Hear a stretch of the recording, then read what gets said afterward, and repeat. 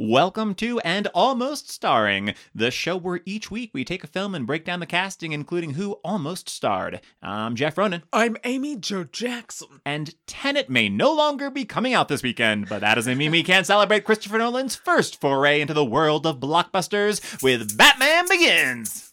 For better or for worse, out there is a universe where it may seem bizarre, but they were almost starring. Amy Jo, how are you doing today? I'm okay, Jeffrey. How are you? I'm good there, Amy Jo. I've got a nice little summer pills, little local pills local from brew, a the local beer. Breckenridge Brewery. The Breckenridge Brewery down the street. Yeah. I mean, like quite far down the street, but I mean, Far it's from down the street. It's quite close. I always good to support a local business, especially when it's delicious. Well, I'm gonna say especially when it helps get you drunk. A to the men. I'm supporting a local, and by local I mean local to California wine, winery, because as we know, there are many fires in California. Yeah. And by supporting these small wineries, by drinking their Cabernet Sauvignons, I'm doing my part. You're doing your Jeff. part. I'm doing my I part am. with my pills. You're doing your part with your cabs. We can't call this activism. You know what? We could. And we shall. Batman Begins is a superhero action-adventure film that came out on June 15th, 2005, 15 years ago, and was directed by Christopher Nolan and written by Nolan and David S. Goyer. Amy Jo, what is your experience with Batman Begins? Had you seen it before? Yes, Jeff, I had. I had seen Batman Begins in the theaters one time, and that's it. Yeah. And that was, as you've so rightly said, 15 years ago. Yeah. However, I will say, unlike many of the Marvel films, which our previous listeners will recall, I actually have seen most of the Batman. Yes. I've not seen like the Adam West. I've seen clips, right. you know. But you've not seen you've skipped entirely the Ben Affleck, the Batfleck. The Batfleck? Nobody needs it. Certainly not moi. However, did I see the Michael Keaton Batman? But yes. Did I see Val Kilmer as Batman? That was what I was raised on. Did I see George Clooney? Unfortunately, yes. I did. Not until we were wedded. And you were like, you know what you need to see is this Bananas film. And I was I did. We're going to eventually do all of those films on this podcast. We got it. So yeah, I guess like the cool Tim party. The Tim Burton. So the Jack Nicholson as Joker and the Michelle Pfeiffer as Catwoman. Yes. Batman's Michelle Pfeiffer. Michelle Pfeiffer as Catwoman, as we all know her. Those are the films that I had seen the most. But then I saw this Dark Knight. I saw I think twice in theaters because apparently I liked it. Yeah. And you know what? It was good. I saw Dark Knight either 2 or 3 times. There's another one that I think I've seen, but The Dark Knight Rises, it feels the like one a with fever Tom dream. Hardy as Bane. Maybe I missed it. You coulda.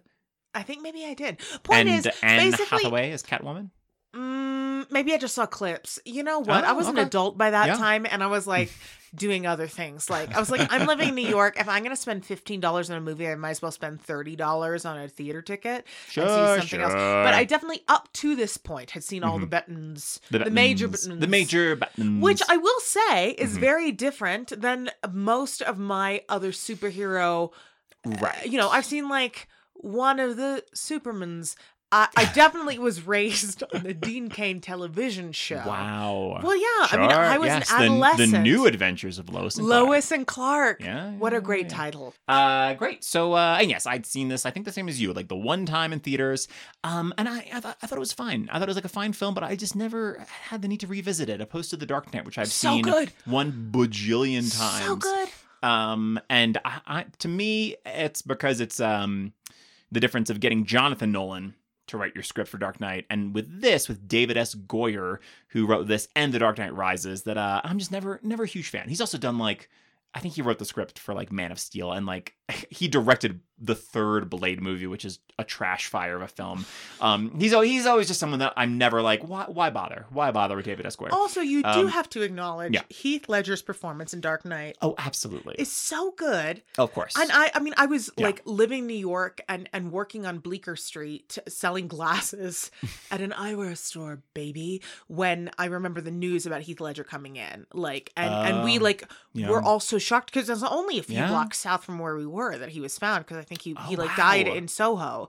Maybe no. Maybe he died in the Czech Republic, but he lived in Soho. There's one of the other. It was listeners. Write in and tell us, and by that I mean I'm gonna Google it after this, so shut up. However, the point is, I think he lived not that far from us where we were in the West Village, and it was very shocking to be like dealing with that and being like, what? But also, and then that performance was so indelible, even if he hadn't died, that it kind of makes this film, which is solid, feel like it's missing something because that movie is so electric. I will say it's also the problem with a lot of origin stories, you have so much to get across. You have so much information you got to get through. And especially, when you've got multiple villains, because this film has at least 3 villains with Henry Ducard, Scarecrow, and Carmine Falcone. I'm not even mentioning Ra's al Ghul or the 2 Ra's al Ghuls, as we'll get into. Spoilers ahead. Yeah. And even though Dark Knight you've got Joker and Two-Face, it's still, he's like barely Two-Face in that movie, Aaron Eckhart. And it's like mainly, it's the Joker show, and it should be. As it should be. But you have, because he's already, Batman, he begun. So you don't got to worry about that nonsense. He's already Batman. We don't have to go back to Crime Alley for the 80th time. Look, I know this is like not a hot take. This is the coldest take ever. But do we have to go back to Crime Alley in every Batman movie? As by a cold take, you mean a chill take? You mean like a Joe Chill take? Oh, Jeffrey. Your reaction when you realized that the guy that murders Batman's parents was named Joe Chill. You were so mad. You were infuriated. I was mad a lot during this movie. Not in the way I was mad during Con Air, but not. No. There was a lot I was mad about that I was like, oh, well, this is systemically blah, blah, blah. But I was also just like, I think I did scream at the television at that point.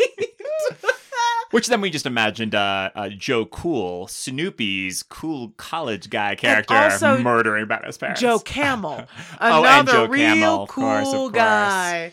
Yes. All right, son. Gary Oldman just putting his jacket around young Bruce Wayne, like, okay, son. So don't worry, we caught him. And then like outside in the window, you see this camel sunglasses smoking a cigarette walking by. Oh brother, buy Marlboro, kid. Oh man, wow, he really is evil. Getting our kids to smoke that cool cartoon camel, Joe Chill. Should we synopsize this? Let's go. Well, first of all, so because a little preface for this, because it's not like here's this Batman beginning for the first time. He began so many other times before that. So many times. Following the critical failure of Batman and Robin, Ice to Meet You, Warner Brothers decided to reboot the franchise and considered a few different directors. As detailed in the book, Tales from Development Hell, before Nolan came on board, Darren Aronofsky was attached to make a Batman movie. Which already feels like so dark compared to considering like 2004, 2003. This would have been like Requiem for a Dream. Like this is pre The Wrestler, pre Black Swan. So it's like, let's get the all critical very darling. Dark films. Well, absolutely. Very true. But Requiem for a Dream is like a class of its own. I think so anyway. So the movie fell apart around 2003, and that's when they then got Christopher Nolan on board. So the screenplay would have strayed considerably from the source material, including making Alfred an African-American mechanic named Big Al, the Batmobile being a souped-up Lincoln town car, and Bruce Wayne being homeless, among other things. But he did meet Christian Bale briefly for the role of Batman. So back in the very early stages of them being like, well, where does the Batman franchise go from here? Christian Bale was in the running as early as that. Describe my face, Jeff. Confused. Yeah, that's what I'm thinking. Perplexed. That you can be like, I'm going to approach the same guy to play a person without a home as a billionaire playboy. Yeah, I have no idea if it's like, whatever, he lost his fortune, or that he's fell on hard times, man. I need to distance myself from my fortune, which is kind of what they do in this film, where it's like, I'm gonna go live, gonna travel the world and not trade on my name and have no money. Where he just disappeared off the map in this film. A little different. True, from but we don't. It's not the same as I lost my home because I burned it down. Spoilers. So he didn't burn it down. The newspaper just reports drunken billionaire burns down his home, which is a pretty good, a bit of an exaggeration. Pretty good laugh line. There's some good humor in this film, which is nice. As much as like this film really distanced itself from the comedy shenanigans of Batman Forever, the Joel Schumacher Batman Forever and Batman and Robin. There's still like enough humor. This isn't a dour, grim film the way that the Zack Snyder ones are with the Batfleck. I've not seen. I know. I've not seen a frame of it, and I'm thrilled about that. Which one? You should be. Which is Batman Forever, the one with Jim Carrey and Drew Barrymore? Yes, Drew Barrymore, very small role as I forget if she's either Sugar or Spice. Baby, I saw that in theaters too. Riddle me this, riddle me that. 1995. That was prime. Who is Batman in the theater time? Skinny funny boy in a unitard? That's Jim with Carrey. That awful red crew cut. So along with Darren Aronofsky, Lana and Lily Wachowski were approached to direct and wrote their own treatment, but ultimately turned down the offer to make the Matrix sequels instead, which I get. I mean, I get it. That was not, it didn't turn out too well for them. However, I'm wanting to foster your franchise. Right. Critically, they didn't do great, but they did make a lot of money, those Matrix sequels. Right. And, I can't argue with being like, when you've got a pre-existing property of like how many other cooks are in the kitchen being like, well, you can't do that with Batman because this is what my grandfather wrote in 1938, and it's like, but no one cares. It's 2005. Who cares what? I also get being like, we created this world, and if we let this opportunity go, does that mean someone else is going to get to swoop in and completely change everything? Probably. And that is terrifying. Yeah. And so I totally get it. I get it. And finally, M. Night Shyamalan was at one point considered to write and direct, but turned it down, which, I mean, his like big budget stuff is, of course, the Last Airbender movie and like After Earth. Once you give him too big of a budget, then it starts going off the rails. But who knows? Who knows what that would have looked like? It could have been great. I'm really hopeful for an eventual follow-up good M. Night Shyamalan movie. There's this small film he did, The Visit, with right, I didn't see it, but I remember Broadway's Deanna Dunnigan and Catherine Hahn are in it, who you love. Catherine Hahn, which went over really well. And I think he had something else. He's got some like Apple show, which makes sense. Of like just like go to TV, like where you can kind of do your own thing. He would do great on TV. You would think that would work better because a lot of his like weird twisty premises would work great for like a mid-season reveal. Yeah. So before shooting began, Christopher Nolan invited the whole movie crew to a private screening of Blade Runner. And after the movie, he said to the whole crew, this is how we're going to make Batman. Because he wanted to be... I mean, Blade Runner is a sci-fi film, but it's like so grounded. It's so dirty. Everything is like, we're the future, but this is a filthy, gross future. Which now, living in the future of 2020, you're like, that tracks. What is this pristine, beautiful future sci-fi world? I can't imagine that will ever come to pass. I will also say, as an actor, so often, because I've been on production and an actor in a number of different situations. So sometimes on production, I mean, I try not to sit in on production meetings because I'm usually like a dialect coach, which means I'm not like, let me present my design. Like, I don't have anything to offer. But you do tend to have more of like a vision of what the whole team is after. When you are an actor, you have so little knowledge of that. So when like someone like on the first day is like, let's share all the design so we really all understand what we're trying to build. Oh my goodness, it helps so much. So that like, you're like, we're all after the same thing. And I think that, my problems with this movie aside, like I think that's really clear in this film. Like I think they're all trying to make the same movie, which is great. Absolutely. I think the movie is fine. I think you kind of needed this film as a transitional point between Batman and Robin and then with The Dark Knight, which to me is like really like, Batman the Animated Series was great in the 90s, but really I don't see anything surpassing The Dark Knight. No, I think The Dark Knight is the best Batman movie that will ever Batman. Which is very... one day we'll do Dark Knight as well. There's enough to talk about with Dark Knight between the Joker and Two-Face and whatnot. So, also, the other big thing about this movie is that, like, 2005, you had... The other thing that I can think of that was as big of an inspiration was the Bourne Identity. Like, the Bourne films. In terms of, like, being... I also saw that in theaters. Yeah, but in terms of being, like... of how we're shooting our action of, like, kind of, like, a quick cut, frenetic, this very, like, handheld... like boots on the ground, but like this movie also really inspired James Bond producers Michael G. Wilson and Barbara Broccoli to reboot the Bond franchise and reinvent the character, making him darker and more realistic, because the year after this was Casino Royale. Interesting. Yeah, which love I mean, it. I love that. You so see that influence. Knowing that makes a lot of sense. Right. Through line. Which I mean, to take like a character like Batman and to make him like everything in this film, you're like, well, technically, all of this could happen. Like everything's grounded in the real world. It's fantastical, but it's not fantasy. Exactly. I mean, even with his like little bat boots where he hits a button on the bottom, he's a button on the bottom of his shoes and then a swarm of bats come. And I'm like, I feel like you would accidentally hit that button. Too often. Too often. It would have been funny if instead they were like little bat wheelies. That he just like hit his shoes and they pulled these wheels out and he can go, woohoo!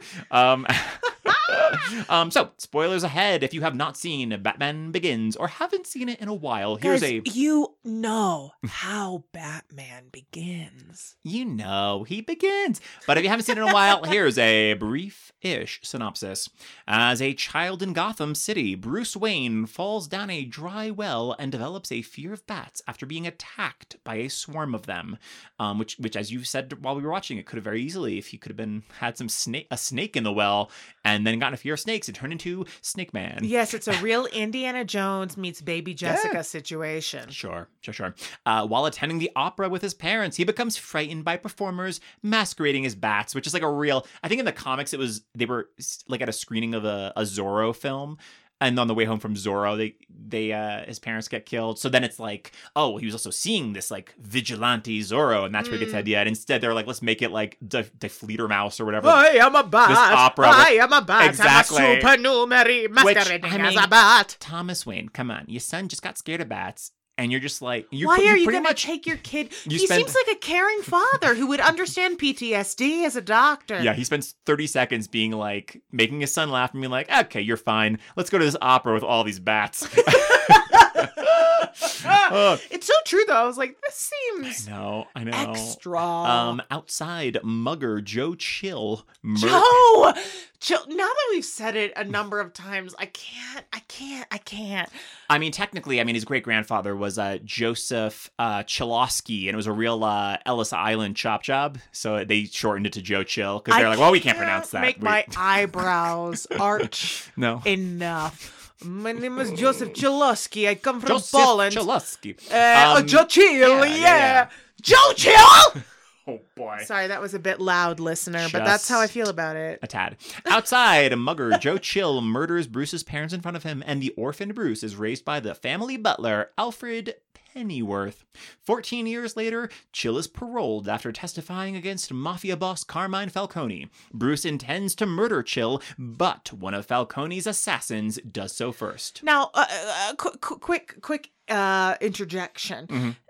I will say I have a lot of complicated feelings about this section. And one of the things that I wrote was this guy did act out of desperation and poverty, which I think they like make clear in the film. He's not like, right. What I long for is murder. He's like, give me the jewelry. Oh, pew, pew, pew, you know. I think murder is so chill. Murder suits chill. No, I said this guy did act out of desperation and poverty. He served 14 years.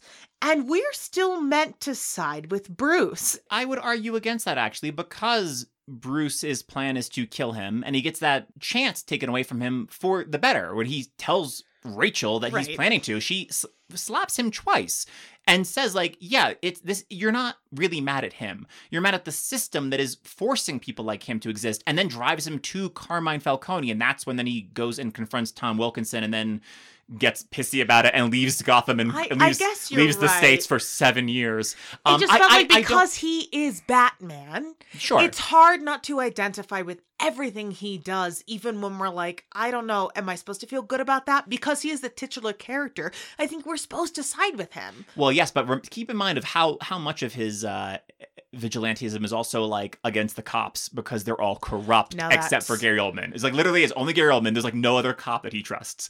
So it's like I don't think he's not. I mean, I get it. He is a grown man in a bat suit beating up mentally ill criminals. That is a huge defining part of the character. But I do think the film is not so black and white. I think it does get gray, and it does continue to question him and of why he has his one rule of I won't murder, I will not kill, and that's what separates me.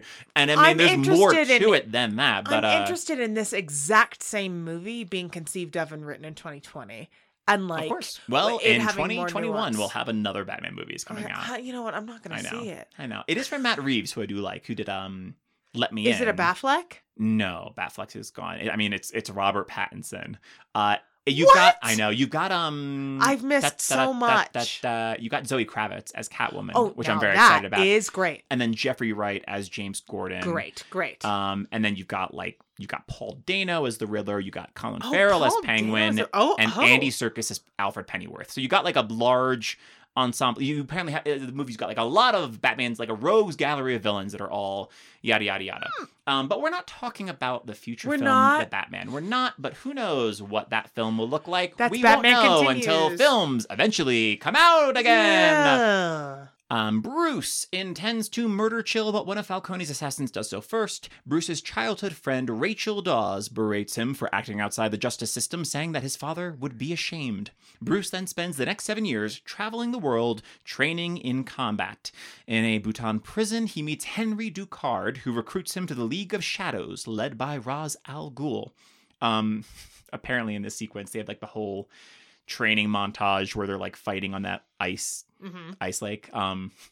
They could hear the ice cracking beneath their feet as they were filming, and the next day the ice was completely melted. Oh my god! So they could have very easily had a life imitates art or art imitates life of where Christian Bale goes through the ice. So they could have easily, that could have happened to both of them. Frostbite. I know. Oh my goodness. So funny. After completing his training in ninja methods, including that little ninja flash mob when Ra's literally, it's so funny because they're just right off camera, but Christian Bale doesn't look to them, so he's just looking at Liam Neeson, and then suddenly out of nowhere, here is 18 guys in ninja outfits going boom and just about to stomp the yard. But you're you would have seen them. We just can't see them because they're out of camera frame. But Shiwa. So after his training in ninja methods and purging his fears, Bruce learns that the League knows about Gotham and, believing the city is beyond saving, intends to destroy it. I'm are there not more important things to deal with than this one random American city, Gotham? But yeah. Sure. Bruce rejects the League and its edict that killing is necessary, burning down their temple during his escape. Ra's is killed by falling debris while Bruce saves the unconscious Ducard. After returning to Gotham, Bruce befriends Wayne Enterprises' head of the Applied Sciences Department, Lucius Fox, and borrows prototype defense technologies, including a protective bodysuit and a heavily armed vehicle called the Tumbler, as he fashions himself into Batman. Intercepting a drug shipment, Batman provides Rachel, now the city's assistant district attorney, with evidence against Falcone and enlists Sergeant James Gordon, one of Gotham's few honest cops, to arrest him. In prison, Falcone meets Dr. Jonathan Crane, a corrupt psychologist whom he has helped smuggle drugs into Gotham.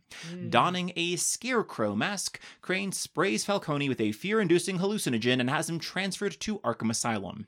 While investigating the Scarecrow, Batman is incapacitated by the hallucinogen, but is saved by Alfred and given an antidote developed by Fox. When Rachel accuses Crane of corruption, he reveals that he has introduced his drug into Gotham's water supply. You're welcome. It is a real, but why? Why bother? Why bother showing her the plan? Chaos. He drugs Rachel, but Batman subdues and interrogates Crane, who claims to work for Ra's al Ghul. What? Don't we all? What? Hey. We all work for Ra's al Ghul. Batman administers the antidote to Rachel and gives her a vial of it for Gordon and another for mass production. Here's this vial. Just I know you're the assistant district attorney, but I'm sure you can figure out a way to mass produce this drug. In the midst, we're recording this in late July 2020. Yeah. In the midst of trying to produce a dang vaccine, that feels like Christopher Nolan failed in his effort not to make a real fantasy element. You know what I mean? Yeah, you know what? I know what you mean. At Bruce's birthday party, Ducard reappears and reveals himself to be the true Ra's al Ghul. What a twist. Having stolen a powerful microwave emitter from Wayne Enterprises, he plans to vaporize Gotham's water supply, rendering Crane's drug airborne and causing mass hysteria that will destroy the city? ? Your face is doing a great job of selling this. And then he sets Wayne Manor aflame and leaves Bruce to die. But Alfred rescues him, which I love. Like, what's the point of all those push-ups if you can? You know what, Michael Caine? So Right. true. I love it. I love it that Michael Caine is like, oh, well, let me just give this the old heave-ho. Yeah. I've got you. Once upon a time, I also did push-ups. I was married to a supermodel. Still am. But that's not important right now. Right now, I'm going to scoop you up, save you like a little baby. Roz loads the microwave emitter onto Gotham's monorail Sorry, system. you just calling him Roz makes me think of Monsters, Inc. I'm sorry, let me refer to him by his middle name. So Al loads the microwave emitter onto Gotham's monorail system to release the drug at the city's central water source. Batman rescues Rachel from a drugged mob and indirectly reveals his identity to her by just repeating the line she said earlier. Whatever it was about, like, a man isn't like who he is, it's what he does. Bruce? Bruce, is that yeah? You're saying what I'm It saying? sounds like you actually listen to me, which is all I want in a man. And then Rachel tases Jonathan Crane in the face, which is the last we see of him in this film. And it's like now, knowing that he will come back in Dark Knight Rises, Cillian Murphy is Jonathan Crane, of course. It is like so anticlimactic. I think it's one of the things that I was like, this movie's dumb. Of like, one of your main villains is like, you bring him back because he kind of gets incapacitated like 40 minutes to the end. Like they really don't maximize the fact that they have brilliant actor Cillian Murphy. I know. As like a brilliant doctor who also is like, I got all these drugs, baby. I mean, the movie's 2 hours and 20 minutes, but it's a little overstuffed. So you don't have enough time for everything, including Cillian Murphy. Like, you introduce him, Batman they have knocks to go him to out. Crime Alley for 30 minutes, you know? You need time for all them pearls spilling on that alley. My mama! You gotta have all those little acrobats dressed as bats tumbling. You gotta have like that Cirque du Soleil with these bats flying around. But yeah, she just tases him in the face and then he rides away, which is hilarious. Face. Old taser face. Confronting Al on the monorail. As Gordon uses the tumbler's cannons to destroy a section of the track, Batman refuses to kill Al, but chooses not to save him, gliding from the train as it crashes, killing Al, which is, we would call that manslaughter. That would be manslaughter. So, nice try, Bats. Nice try. Although we were like, I was like, what was the actual plan? If he didn't destroy the train, like the track, would the train have just crashed? What was it a suicide mission? So many questions, many of which were, what was the actual plan? No. All I know is that it was a little overcomplicated when you had fear gas in the water and then a microwave emitter to vaporize said water. Look, it was 2005. It's 2005. Everything had to be super complicated. Bruce gains Rachel's respect and love, but she decides she cannot be with him now, telling him if Gotham should no longer need Batman, they can be together. Batman becomes a public hero. Sergeant Gordon is promoted to lieutenant, on his way to commissioner. And the film ends with him showing Batman the bat signal and mentioning a certain criminal who leaves behind Joker playing cards. What? You're not gonna believe this. I think Tune in next I week will. for the Joker.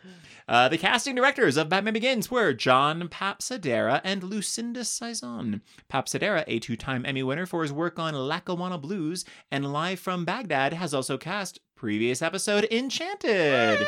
And after this film would go on to cast every Christopher Nolan film, including Inception, Dunkirk, and, whenever it gets released, Tenet. And Saison started her career casting projects including The Fifth Element and Ever After. And after Batman Begins would go on to cast films including X-Men First Class, Wonder Woman, and Blade Runner 2049. Some huge films, huge films. So let's move on to some of the actors who were almost cast. Now, some of these people may have auditioned, some may have just been discussed by casting. This is all a little subjective. And as always, I have looked up all the actors in advance, and Amy Jo's hearing it for the very first time. I've done nothing but watch the movie and go, this could be better or worse.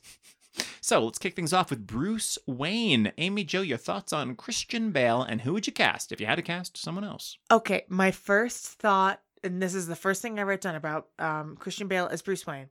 He is good, but I don't care. And he is good, but I'm not like, thank goodness they cast Bruce Wayne. Thank goodness they cast Christian Bale as Bruce Wayne. Yeah. I really don't. I have also written, this is the action version of Daniel Day-Lewis. Well, I mean, I think we discussed that Christian Bale is kind of the blockbuster Danny Day. Yes, that they're like, both. I'll go hard. I'm gonna gain 100 pounds for this role. For a popcorn flick. Yes, exactly. Which I respect. Here are other options. Yeah. I wrote down Uh-oh. Michael Keaton, which again I understand is not the timeline we're talking about, but he was my Batman, you know. Sure. I wrote down The Rock, who's maybe not good enough at acting, but he could certainly fill out a batsuit. he can fill out a batsuit, nipples and all. Yeah. Although I'm gonna stop you right there. They have talked about Michael Keaton. I don't know if this is definitely happening. But there was like the early aughts or late 90s animated show Batman Beyond that takes place like far in the future with like a young poor kid that like stumbles upon the Batcave, and then like Bruce Wayne in his like 70s is like, okay, you'll be the new Batman. So they've been talking about Keaton. They've been talking about trying to make a film adaptation of Batman Beyond, bringing back Michael Keaton to play Batman, which would be rad. I am excited about that. Oh yeah. That makes me go, yeah. Now, here is an option here's the thing. I understand Christian Bale is like empirically attractive and also like, I can talk like a normal person and I can talk like a Batman. And I can talk like I got a sore throat. I got it. Like, I understand that you want someone who looks a particular way. However, I'm someone who doesn't care. So the person that came up when I was like thinking about it earlier today, that I was like, who is good at like playing the playboy and also someone who like has deep emotions that you're like, wow, I'm surprised, is Jason Dohring from, I might be saying that wrong, from Veronica Mars. Jason Dohring, yes. Logan from Veronica Mars. He is someone who is like, I play the like rich playboy and also like I have feelings I don't know what to do with. Yeah. I'm confused by them, but I'm gonna act deeply. And like that to me, I'm like, yeah, I like that. And I buy that. And also like, I think he's very attractive, but I understand that he's like less traditionally attractive than a Christian Bale. But frankly, I'm interested in that. Can we please? Right. I mean, we've yet to watch the reboot Hulu season of Veronica Mars, but from the trailer, he also is got in superhero. He took that Captain America serum and has an 8-pack. But you know, we'll get into it. There were some TV actors considered for Bruce Wayne that like it wouldn't be out of the realm of possibility. He's a bit younger than Christian Bale. He's like 8 years younger than Christian Bale. Yeah. But also it's like it's more, he's more emblematic of actors who are very good that I wish would be considered for more superhero movies, so we could expand the notion of what a superhero is. Great. So Christian Bale was the first actor to meet with Christopher Nolan about playing Batman. Bale said that he became interested in playing Batman after a friend of his loaned him the graphic novel Arkham Asylum in 2000. And after he read it, he told his agent that if anyone was making another Batman movie, he wanted in. Which makes sense then of why when Darren Aronofsky was doing it in the early aughts, that like he was like, okay, well, how about, you know, you're thinking of anyone. No matter what. And especially Darren Aronofsky, it makes sense. Like you want like left field choices. Because Christian Bale, at that point, like he wasn't mainstream in that sense. I mean, his most mainstream movie was American Psycho, which is like, you want American Psycho as Batman? I do. Okay. Right. But I mean, it makes sense because he decided early on in the audition process that he didn't want to play Batman straight, but to play him as a rage-filled monster, figuring that it might polarize Christopher Nolan. But to his delight, Nolan was thrilled with his off-kilter interpretation, which honestly feels like it could have gone even further. I mean, you get more into it. I think that's what I'm responding to is now going like, I think we could have gone much further. We understand he's a vigilante, and what fuels that is not a reasonable day-to-day human. Right. And you get into it a bit more with like the sequels when he's more, you know, just screaming, you and Joker are two sides of the same coin. Yeah. Oh wait, Two-Face, flip it, you know? Right. Exactly. But Bale's active dislike of the uncomfortable Batman outfit helped his performance as the Dark Knight, as he was perpetually in a foul mood when wearing it. So some of the crew... Sounds great. Some of the crew had t-shirts made with his quote about wearing the Batman suit, which was, quote, "It's hot, dark, and sweaty, and it gives me a headache," which I just love, just like of how much that they're giving him crap of walking around in these t-shirts. He lost his voice 3 times during filming because of his like Batman voice he was doing. Look, he didn't take a tip from Andy Serkis and develop like a Gollum serum. I know. Well, now you got Andy Serkis is going to be playing Alfred, so well, he could give him a tip, be like, get some honey and cayenne pepper in that mix. He could give Robert Pattinson the didn't he call it like Gollum juice? Yes. It's like whatever it was, like ginger, honey, and lemon. It's like all water. The stuff that like singers use all the time. I really do think it's like honey, ginger, a little cayenne pepper, all those things that like make the voice go, sure. That's not fully like a shot of cortisol. Oh, yeah. Great. So let's get into it. So here are the actors that were up for Bruce Wayne. Right off the bat, Heath Ledger was considered. I would be into it. Yeah.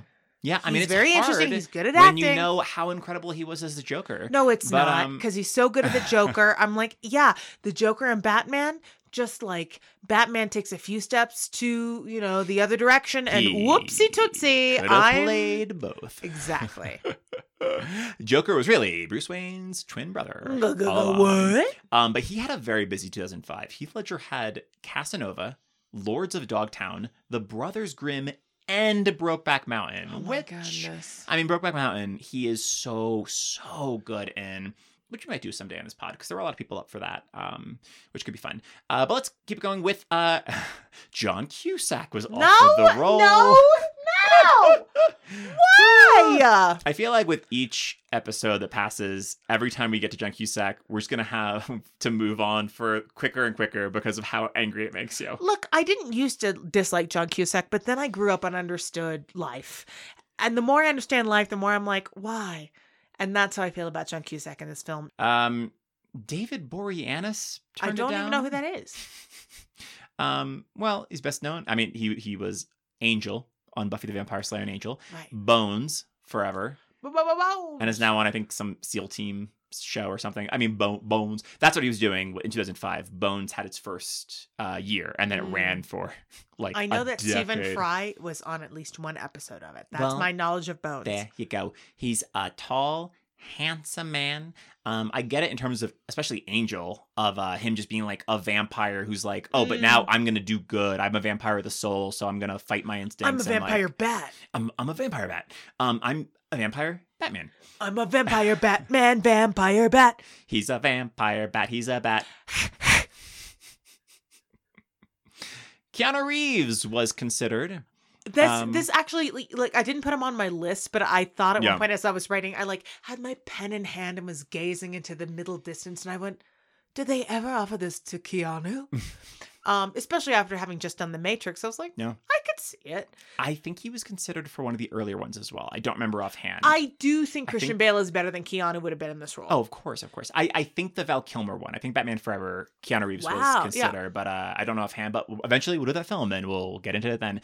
But yeah, Christian Bale is an incredible actor. I mean, regardless. Yes. No, I think he's a very an actor of depth and nuance, and I think playing basically it's a dual role, right? You're playing Batman. Yeah. You're playing Bruce Wayne Playboy, and like Batman and the man behind Batman.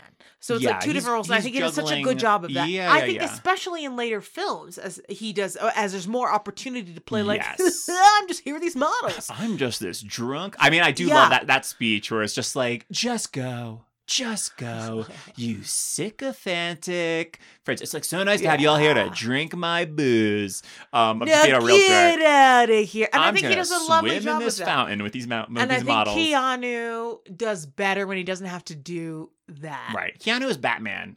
I could see. Keanu's Bruce Wayne is where I got the difficulty. Him is just the straightforward, like, I'm Batman. I'm do this. Really mad now. I'm gonna just fight these criminals. Wait, now I have great. feelings. Keanu is a great straightforward actor. Absolutely. Where it's like what you see is what you get. It's like it's on paper. As we discussed in The Matrix, it's like him just like fully he can react to things happening. It's great. He's got that head when first, he's got to whatever. have the subterfuge. It's like, I don't know about that, dude. Right. David Duchovny was considered. Sure, I don't need it. Yeah, he's just never broke into film, rightfully so. I feel like he's more, if Marvel had been 10 years earlier, he would have cleaned up doing some wisecracking superhero for them. I don't feel like Christopher Nolan's Batman is the Batman that also encompasses David Duchovny. I mean, he wasn't, I can't remember that episode a while ago. I don't think he was up for Iron Man, but that's like even a bit much more of a his... fit of him. Yeah, that cocky playboy, opposed to Bruce Wayne, who's just like, I don't even want to do this, but I'll play cocky playboy just to keep up the image. Whereas Iron Man is like, no, that's all. He's both. Also exactly, absolutely. I can see that a little more. Josh Hartnett was considered. Wow, which that's a throwback to the 90s if ever I heard one. I know. It's just the studio. You could just see the studio execs being like, "What about this guy? Who's hot?" I mean, it's like Will Ferrell in Zoolander. It's like, oh, he's so hot right now. Yeah. Hartnett was apparently also considered to play Superman in a proposed Batman versus Superman movie that was set for a 2004 release that would have co-starred Colin Farrell as Batman, but it fell apart. Which, as I said before, Colin Farrell is going to be in the Batman. Describe this face I'm making. It actually kind of looks like an actual penguin. It's pretty distressed. It's yeah. I feel like a fish that is about to get speared. That's like, oh no. But it's It's hard to imagine a film worse than the Batman vs Superman that we did get with Henry Cavill and Ben Affleck, which isn't even their fault because they are both a good Superman and Batman, rightfully so. Because Zack Snyder is just Snydering up the joint. It's so long. Even know who it's so is. Boring. Zack Snyder has directed 300. Skipped it. Sucker Punch. Skipped it. Man of Steel. Skipped it. Batman vs Superman. Justice League. Skipped Yeah. You've not seen the Dawn of the Dead remake is the one decent film he's done, and even that is like. Well, great. I have no frame of reference. Let's keep going. A lot of slow motion. I mean, Bruce Wayne's parents getting killed in Batman vs Superman takes about 3 times as long. And this it happens very suddenly. This one's literally called Batman Begins. I know, but it happens very quickly. It's like suddenly it's like. He points the gun at Martha Wayne, and Thomas Wayne is like, whoa, it gets in front and accidentally gets shot. And it's like, oh, and it's like, suddenly she's shot. Zack Snyder, it's all slow motion where it's like, oh no, the gun is stuck under the pearl necklace as he's trying to pull it away. And the gun fires, and the pearls are slowly falling apart. Joe Chill. I'm Joe Chill. Yeah, in line with oh, he's so hot right now. Ashton Kutcher, so hot right now, was one of the studio executives' top choice, and Nolan vetoed it. He was like, no, absolutely not. This is not my vibe. No, he's finishing up that 70s show. It's like, you want Kelso as Batman? Come on, get out of here. And Guy Pearce was turned down, which makes sense to be like, I mean, he is makes a lot more sense than some of the others. Absolutely. Guy Pearce, a phenomenal actor. I mean, between LA Confidential, Memento, and Adventures of Priscilla, Queen of the Desert, range on that guy is bananas. Yeah. But Guy Pearce is great, and I think he'd also he'd be very good. Batman. Yeah. Stephen Pasquale was considered. No, well, Broadway baby. Well, that's what I was thinking. Is like, I know him as the big Broadway guy, but I didn't realize this. He was on the Dennis Leary show, Rescue Me, the firefighter show. Wow. So he was in 2005. He was right in the middle of his 93 episode run.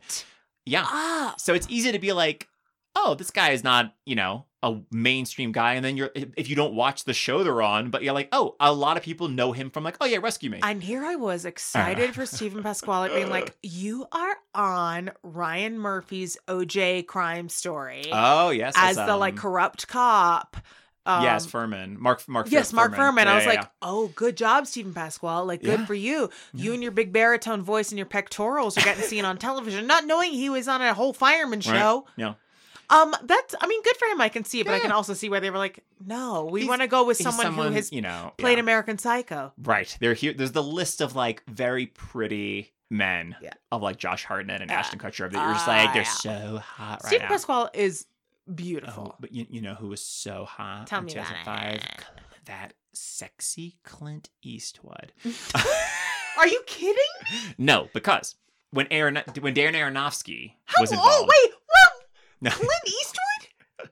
Well, okay. So when Darren Aronofsky was involved, what he first wanted to do with the character, he wanted to do an adaptation of the Dark Knight Returns comic. Okay, well that's very which is different. A much older Bruce Wayne who gets brought 60. Back into being 60. Batman. I'm 50.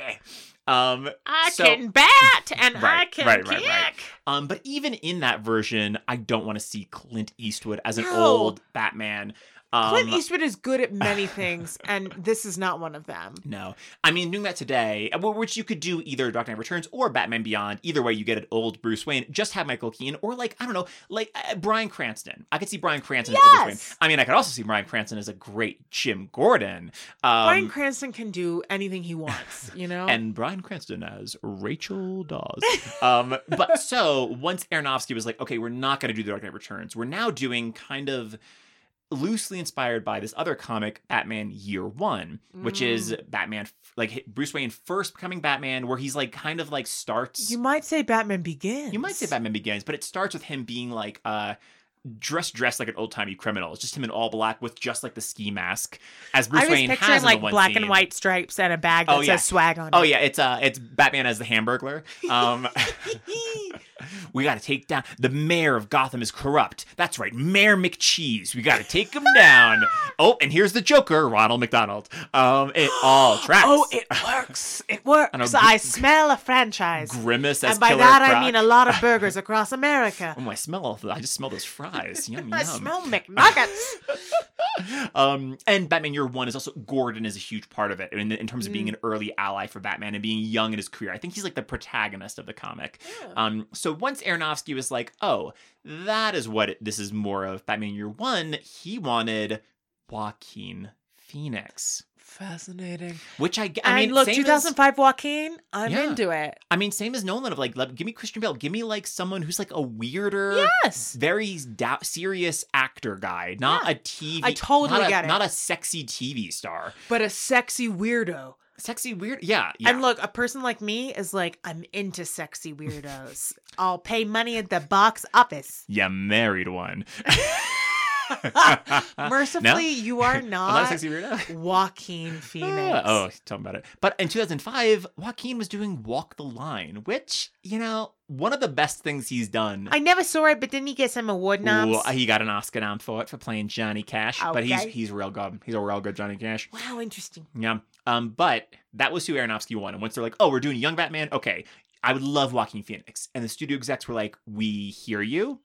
We get where you're coming from, but what about Freddie Prinze Jr.? Oh, no. And that's when Aronofsky was like, oh, okay, this film isn't going to happen. Hollywood is so ridiculous. We hear you. I totally get it. Okay. I know. The star of She's All That. I know. Well, in 2005, he was the star of the short-lived show, Freddie. Again, I'm so glad there's so many things I didn't waste my time with in my life, and that's one of them. I thought you were going to say you're so glad that podcasting isn't a visual medium, so that they couldn't see the truly like, though, if everyone look, horrified faces that you made. I have not been known to have subtle facial expressions, and this whole situation is no exception. I've been making a lot of faces. Truly, Dead Carp is one of them. This one was. I don't know, taut and upset. That is a real Z-tier Batman villain. It's like Robin's being like, oh no, Batman, look out, it's Dead Carp. And it's just it's me! A literal guy dressed like a fish laying on the ground that only sadly flops around. Careful, he's flopping away. Holy flopper, Batman. Maybe we'll include a picture of my Dead Carp face on the Instagram as like a bonus swipe for this up, because it's impressive. Yeah. Little bonus. So, only a few days before the role of Batman was cast, 8 actors were asked to audition, including Christian Bale. These were the other 7. So this is what it came down. This is what it came down to. Okay. Billy Crudup. Ooh. Yeah. It's similar to me for like He's a Christian very Bale. Good. He's very good at acting. Joaquin Phoenix. You got a weirder like indie He's short, scene. so it works well on the cinema. Yeah. Hugh Dancy was considered. But also very short and good at acting. I like Billy Crudup better. Yeah. A lot of people might know Hugh Dancy as Will from Hannibal. It's kind of like the big thing he's done stateside. Very handsome gentleman. Speaking of TV actors, as I mentioned, Joshua Jackson was considered. Oh my gosh. Earlier today, I was talking to you about like looking up actors who were the same age as Katie Holmes. And I was like, Can you believe that Katie Holmes and Matthew Morrison and Bill Hader are all the same age? And there was one more I couldn't remember, and it was Joshua Jackson. Well, I mean, Joshua Jackson and Katie Holmes were, of course, on Dawson's Creek together. Well, you say, of course, but I never watched a single ep. Well, sure. But that's where they both came from. So that ended in 2003. So they were still like pretty hot fresh off the creek. They were fresh off the creek. They were fresh catch. The boat sank. We're just fresh off the creek. Yeah, I mean, Joshua Jackson, it's like, who knows? Who knows? Who knows? He had a Batman performance hiding within. But I think if he did, we would have seen something subsequently that would have led us to that conclusion. Maybe. Henry Cavill was considered, who would go on to play Superman in Man of Steel. He was only 22. Weren't we at all this time? once? Sure, but it's still like that's so young to be front loading when he had I don't understand. We'll get into it. Also, Christian Bale was a bit older at this point, so it feels like he's had time to stew in resentment and become vengeful. I mean, yes, Christian Bale was 30 at the time of filming this, but he was also a child star in Empire of the Sun, and he's in the Kenneth Branagh Henry V. Baby. So he'd been around forever. Yeah. So even though it feels like, I was surprised to be like, he was only 30 when he did this, which means that he was 25 when filming American Psycho, which is also bananas, because he's always like looked like, after like a year after Newsies, he suddenly looked like a man. He looked like a big old man. I could be anywhere from 20 to 37, exactly. And you'd never know. Opposed to like boyish Joshua Jackson, who still looks like younger. I think that's part today of it too. Yeah. than but that's why Christian he was Bale on like then. a teen TV show. Well, of course. And why the person who you're going to have in this movie from that teen TV show is the woman. We want her to appear ageless, and by ageless we mean 17. Oh boy. This actor who I do not know at all, Ian Bailey? He's a British actor. He was in Band of Brothers. He was in Almost Famous. He's apparently in Fight Club. Who was he in Almost Famous? Exactly. I have no idea. Cool. I forget. I just wrote down some of these films, but he's one of those actors where I've got face blindness just for him, where I already forget what he looks like after just looking at this guy. One day I'll look it up and I'll be like, oh yeah, Almost Famous, the one guy in the background who was dating the Band-Aid Fairuza Balk. Exactly. There's one person listening to this that's screaming, you're not even pronouncing his name. He was the bassist. Exactly. He probably was the bassist. Won't that beat all when I look it up? I'm like, he's the bassist. Or was Jason Lee the bassist? Wasn't I can't remember. Billy Crudup was like the lead in Almost Famous. Billy Crudup is the lead vocalist and guitarist. Is like the guy that's like, I should be leading the. Oh no, or maybe Jason Lee is the singer, and that's why he's so mad at Billy Crudup. Because Billy Crudup is like the Sid Vicious to his Johnny Rotten in terms of like. Well, that's generous. Sid Vicious was not a musical musician. I just meant in terms of based like on Zeppelin. Whatever, yeah, stardom. For sure. Right. I haven't seen Almost Famous in many years, but I haven't seen it in so long. I should we watched it all the time in college, so I'm sure actually when I look it up, I'll be like, that guy. Oh, it's that guy. Or maybe he'll be like the drummer. Or he might. After all this, turns out he was the real Ringo situation. Oh, He's like, I had many good beats. We got two more. Cillian Murphy tried out and failed to win the role, but Christopher Nolan was so impressed with his audition that he went out of his way to persuade Murphy into accepting the role of Scarecrow. And then, he would then go on, of course, to be in Dark Knight, and Dark Knight Rises, Inception, and Dunkirk. So here's the thing. Yeah. Cillian Murphy is wonderful. So I am such a fan of him being in anything. Yeah. I do think him being a villain is a better fit. This is coming from someone who plays a lot of villains who's like, I could play heroes. But also, he's just so, like, particular. I'm like, yeah, you don't have to do anything. And I'm like, what evil is he up to? Which is exciting. And what you want in a villain in a comic book movie. Absolutely. I'm glad that he comes back in Dark Knight and Dark Knight Rises, even though they're very brief appearances. But just to like bring him back, because as we've established, he just gets tased in the face and then he disappears from the film and is like never even like whatever. Those beautiful again. Cheekbones are discarded without a remark. Well, and those eyes. Apparently, Chris Nolan was like, I need to find every excuse possible to get you to take off these glasses to show off those eyes. Haunting Chris Nolan was obsessed with those eyes, apparently. Well, yeah, duh, because the guy has got eyes that could cut glass. Oh, Cillian, I'm sorry. You looked at this window and it shattered. Sorry. I'm sorry, Mr. Murphy. Could you please stop rubbing your eyes on this glass table? You're scratching it up. I'm sorry. I was trying to fashion myself some jewelry. Cillian Murphy, you know you're not Cyclops right? But you are destroying all of our walls with your piercing blue eyes. I'm so sorry. It's under my special skills on my resume. Right. You should have known. Well, I didn't have your resume. I'm just a stagehand here. But sorry, bud. Also, I'm Irish. Can you tell? Well, I didn't know beforehand, but now that you mentioned it, now I'm hearing that Irish accent. Yeah, it's pretty broad. And finally, Jake Gyllenhaal was the runner-up to play Batman if Christian Bale couldn't do it. And screenwriter David S. Goyer said Gyllenhaal was his favorite pre-audition choice, but that he was won over by Bale after seeing the screen test. Which really would have made Dark Knight awkward if Jake Gyllenhaal's Batman and his sister Maggie Gyllenhaal came on to replace Rachel. Well, she wouldn't have been replacement in season Batman season 2. Batman season 2. Batman Begins Again. Batman done begun. Batman done begun. Jake Gyllenhaal is very good. Yeah. Christian Bale is more traditionally brooding. Jake Gyllenhaal, having seen Nightcrawler and the Sack Lunch Bunch, in which he plays Mr. Music, is more deranged. Yeah, I mean, Nightcrawler especially. But it's like of what we knew at this point in 2005. Because totally. When you've got like, when their like entryway into the aughts was Christian Bale in American Psycho, and for Jake Gyllenhaal, Donnie Darko. Totally. So I'm guessing a little younger than Christian Bale since he's playing a high school student year, in 2001, I think Donnie Darko was. So he always just seems like he's a little younger, a little boyish. He's got like a bit more of that puppy dog energy. He's got more of a, and this is a person who, let me look. I might, believe it or not, have elsewhere on my list, which is kind of crazy. For what? Scarecrow? Yeah. Oh. But this is not Jake Gyllenhaal. Oh. But this is another person who is in the Jake Gyllenhaal vein.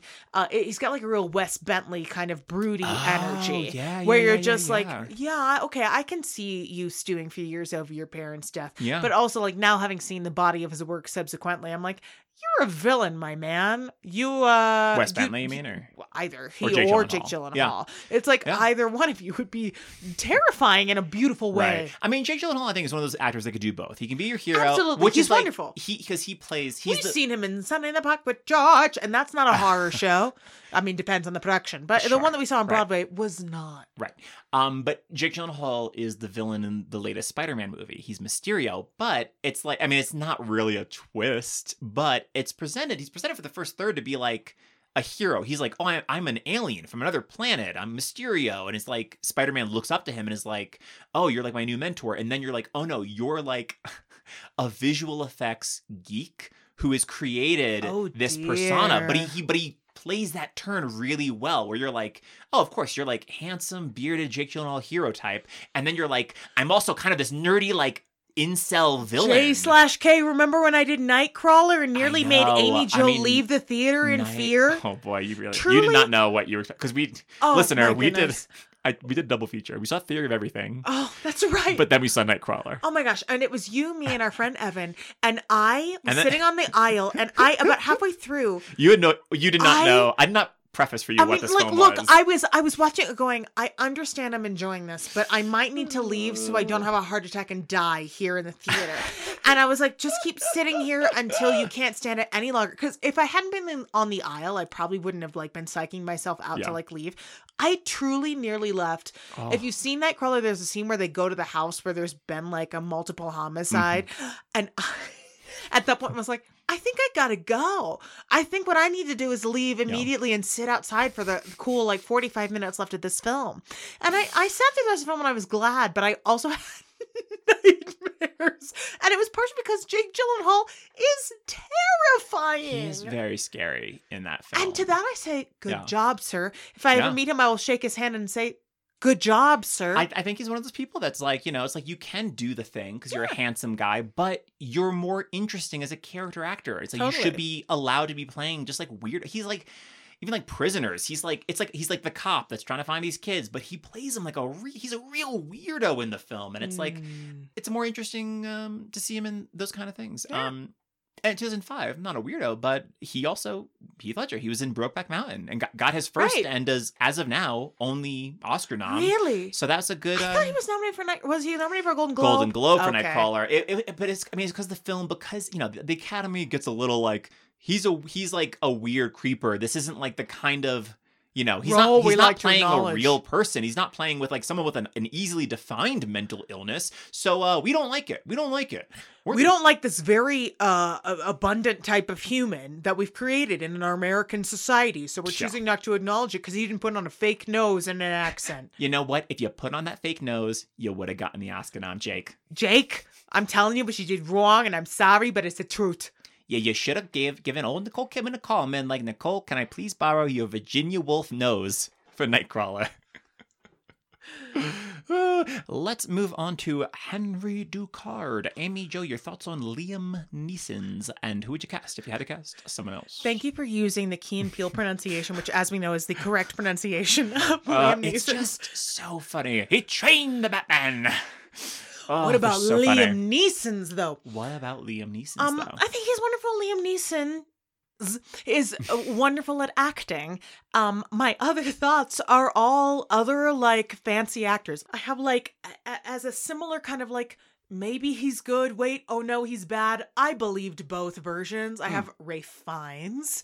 Yeah. Because he's done that for us in multiple movies across many years. I mean, that's the thing that I'll say with this, is that apparently this is the first time Liam Neeson has played a villain. So you're also getting the, like, even though it feels obvious that they were trying to be like, but they're like, he's remember the guy when he was Schindler?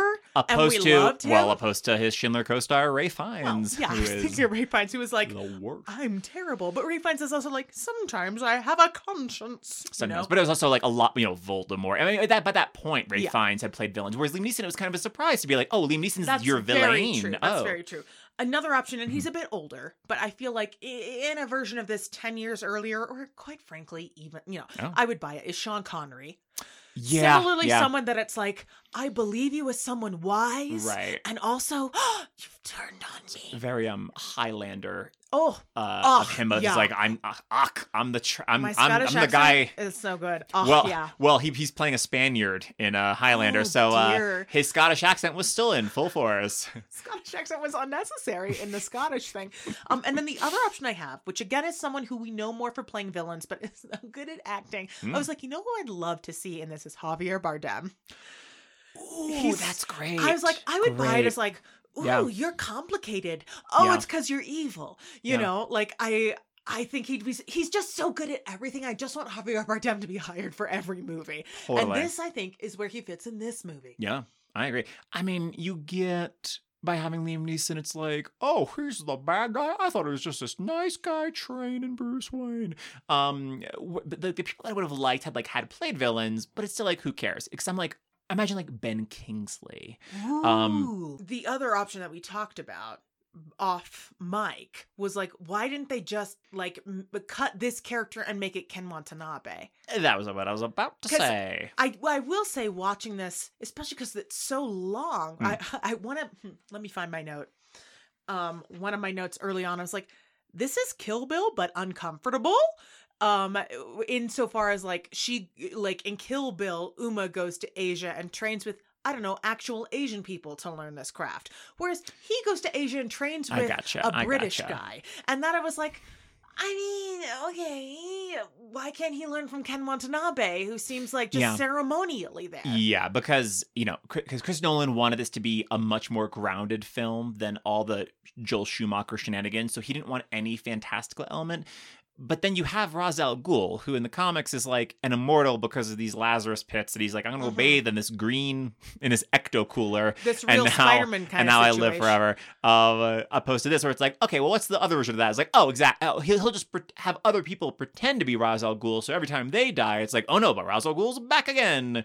But it's like the Dread Pirate Roberts. The Dread Pirate Roberts. Exactly. Wait, Andre the Giant. Ken Watanabe dies. And then at the end, and at Wayne Mansion, this woman is like, oh, what is your, Bruce, you have to meet this guy. What's your name? And turns around, Andre the Giant being like, that's where I wear Were you just doing a Glenn Headley at the end of Dirty Rotten Scoundrels reintroducing Steve Martin and Michael Caine? Oh, you gotta meet him. And then all of a sudden he has to do an Australian accent.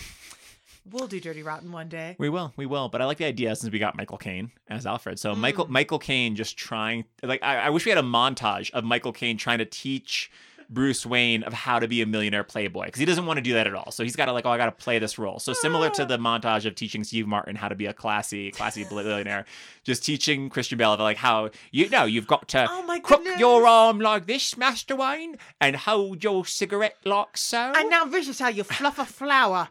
That's how you look and you important. Just poof your boutonniere. Yeah. But yeah, I mean, just have Ken Watanabe as, like, have Ken Watanabe as Ra's al Ghul. Don't have Ducard, because who cares? And you could still have him think that he killed Ra's al Ghul and him just to show up at the end or like what have you. It's like, who cares? Who cares? I think if it fills the same function, it takes less time and it frankly is like less racist. Yeah. So Nolan said in an interview that Liam Neeson ad-libbed the line after he that he's fighting with Christian Bale and like he hits the ice and Christian Bale goes in the water and then it cuts to them at a fire and Christian Bale be like, and Liam Neeson is like, rub your chest, your arms will take care of themselves. That has no scientific basis, apparently.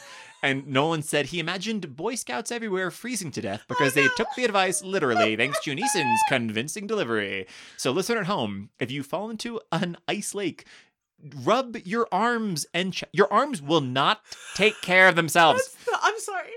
That is the most delightful trivia I maybe have ever heard, because it's also such an example of an actor being like, I don't know, I'm trying to make it work. I feel that way so often in like film. If I'm like, oh, I've got you get like whatever to like, oh, I want to add this line, and you're like, that was amazing, but someone's got to look that up if it's a line that like check it. Is a fact. Exactly, if it's a fact. Oh my gosh, like I'm writing a historical musical, and so much of it is like, this is factual, this is nonsense, I made up out of my brain, but someone's gonna think it's all true, and I gotta go like, not my fault. I'm just Liam Neeson making up stuff to make this movie better. No, in the 1800s they used the word douchebag. Wow, I didn't realize the etymology stretched back that far. Also, I love, because we don't really learn, or maybe we do and I just didn't care. I feel like we didn't actually learn that much about this guy. It was just like some rich white dude that's just like funding this League of Shadows ninja mob. But I just love that his one moment like out there outside the lake when he's just like, I didn't always live in the mountains. I had a wife. And we were like, wait, Liam Neeson, you could live in the mountains and still be married, right? And he's like, oh, I didn't know that. I didn't know that you could be married and live in the mountains with ninjas. No, I'm finding my note that I wrote. I didn't always live in the mountains, but I did have a wife. And she didn't like the mountains, is what I editorialized. I have also written, and this is early on with the Liam Neeson, Flowers on the Mountain is very Oberon and Puck energy. Henry, why must we leave our home in the Irish countryside to go live in these mountains? You don't understand. I can't lead a league of ninjas in Ireland. 'Tis impossible. The mountains are mere sloping hills, darling. And she tried to live in the mountains with me. It worked out for a week. But then I also made her sword fight me over this ice lake, and she was even okay with that. But then when I hit the ice and made her sink into it, that's when she was mad. She drew the line as she sank and said, "No, Ra's al Ghul!" And even then, she said she'd give me a third chance. But then when I told her, rub your chest, your arms will take care of themselves, and she said, died. Henry, that has no scientific basis. You're trying to kill me. You're going to kill a lot of Boy Scouts. You're going to kill me, Henry. So Liam Neeson, not the first choice for Henry Ducard. You don't say. No. First choice, Gary Oldman. Fascinating. But when the original Gordon dropped out, Christopher Nolan was like, ooh, wait a minute. What if I move Gary Oldman over to play Gordon? Because you know what? We don't ever have Gary Oldman playing like decent non-villains. A sweet little mouse of a man. Sweet little mouse. He does. I assume you're saying that because his mustache and glasses makes him look like the little mouse father in Grey Mouse Detective. I don't know why you would say that, other than the fact that you're married to me and you know I love that Disney film. But that's what he looks like. He also looks exactly like Ned Flanders. He looks like a live action version of Ned Flanders. It all works for me. But Nolan was, which I think was one of the best ideas Nolan had in regards to this film, was moving Gary Oldman from Ducard, which I could see you're already like assuming he's a villain. So when he's gone from the film for like an hour and a half, because this movie's 2 hours and 20 minutes long. You're waiting for Gary Oldman to come back, and like you're waiting for Liam Neeson to come back, but like who knows in what regard? You don't know for sure. You don't know like, oh, as the ultimate criminal mastermind.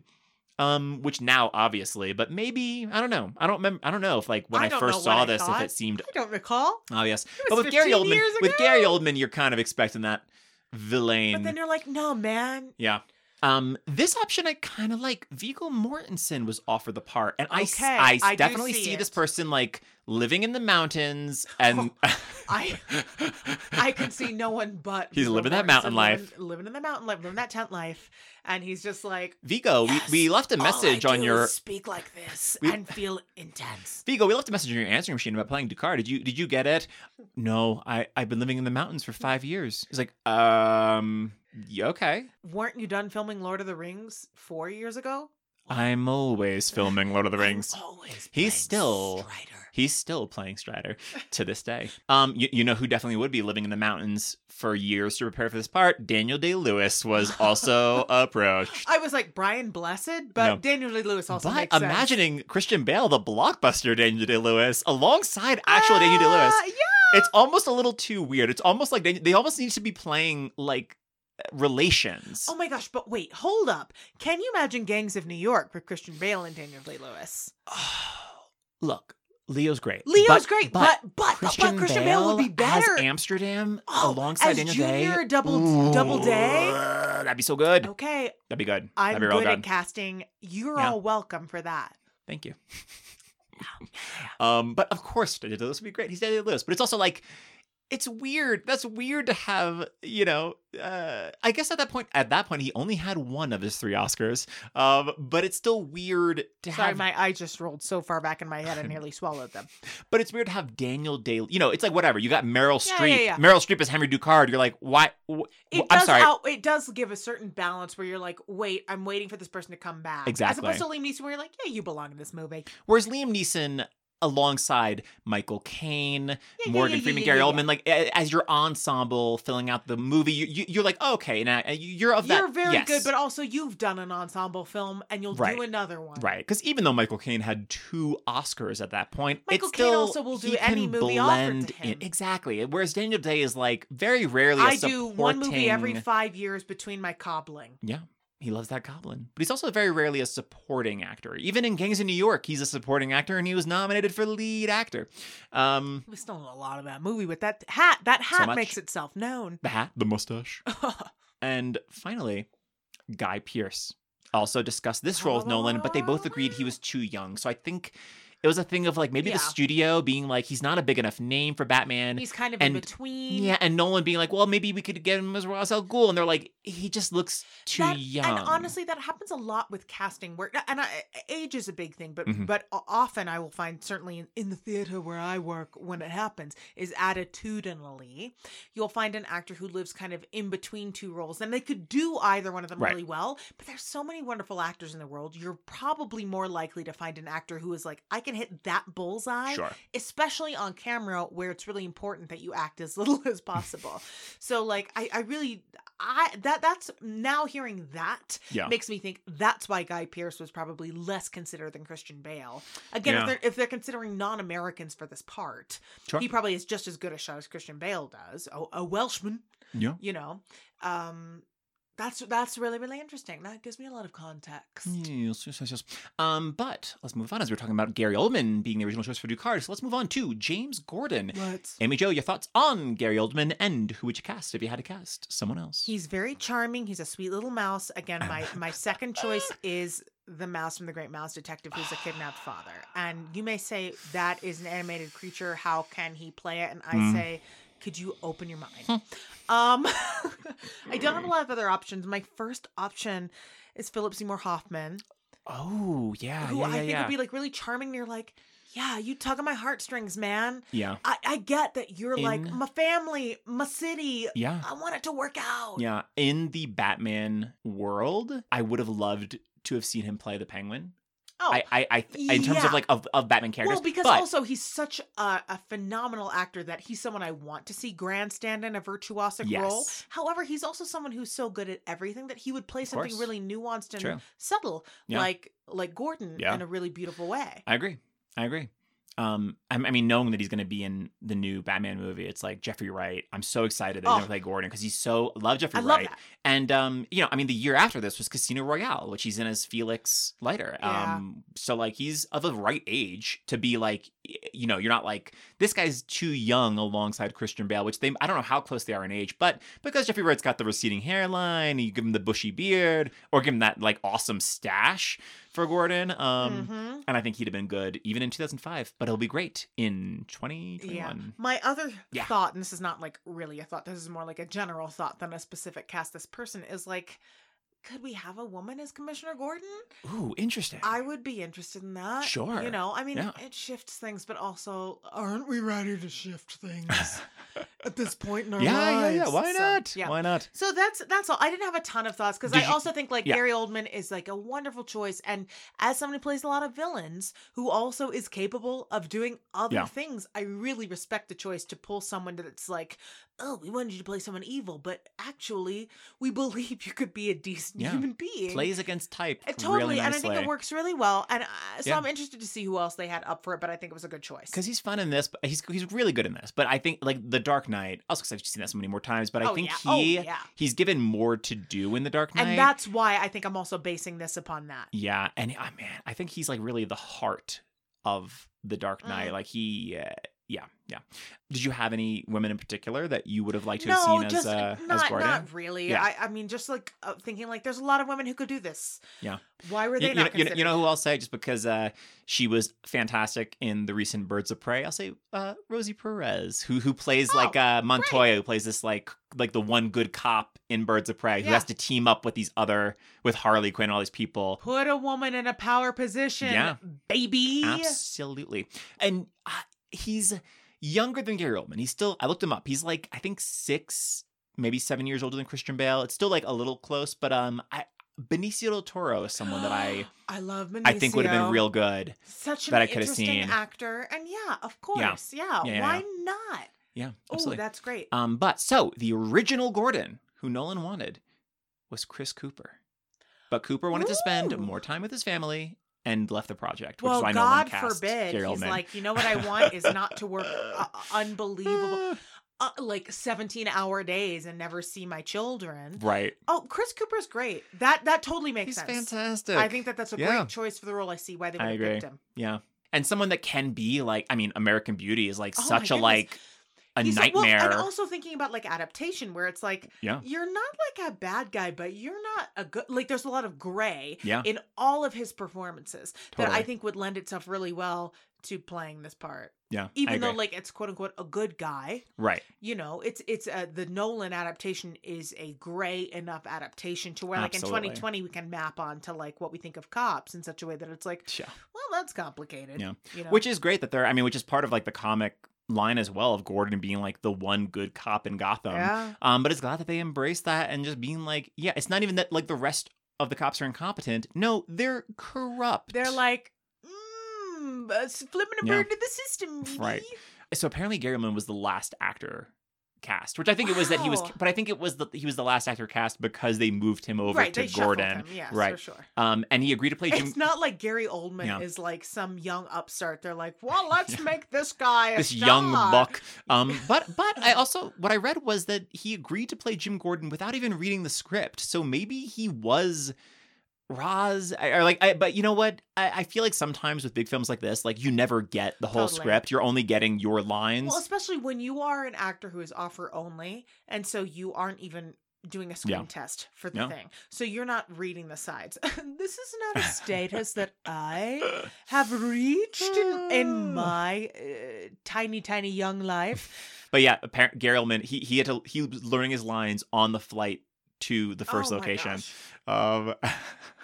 But along with Chris Cooper, there are a few other actors considered for Jim Gordon, including Clint Eastwood, which makes a lot more sense as Jim Gordon than as Batman. I can't even formulate words other than yeah. But it's still hilarious imagining Clint Eastwood like, yeah, it's me, young up-and-coming Sergeant Gordon. I've got a kid. He's in the 5th grade. Hey, Batman, I got promoted to lieutenant at the ripe young age of 73. I had my kid with my 4th wife. That's right. Wow, you want me to be the commissioner in the Dark Knight? I'm only 80.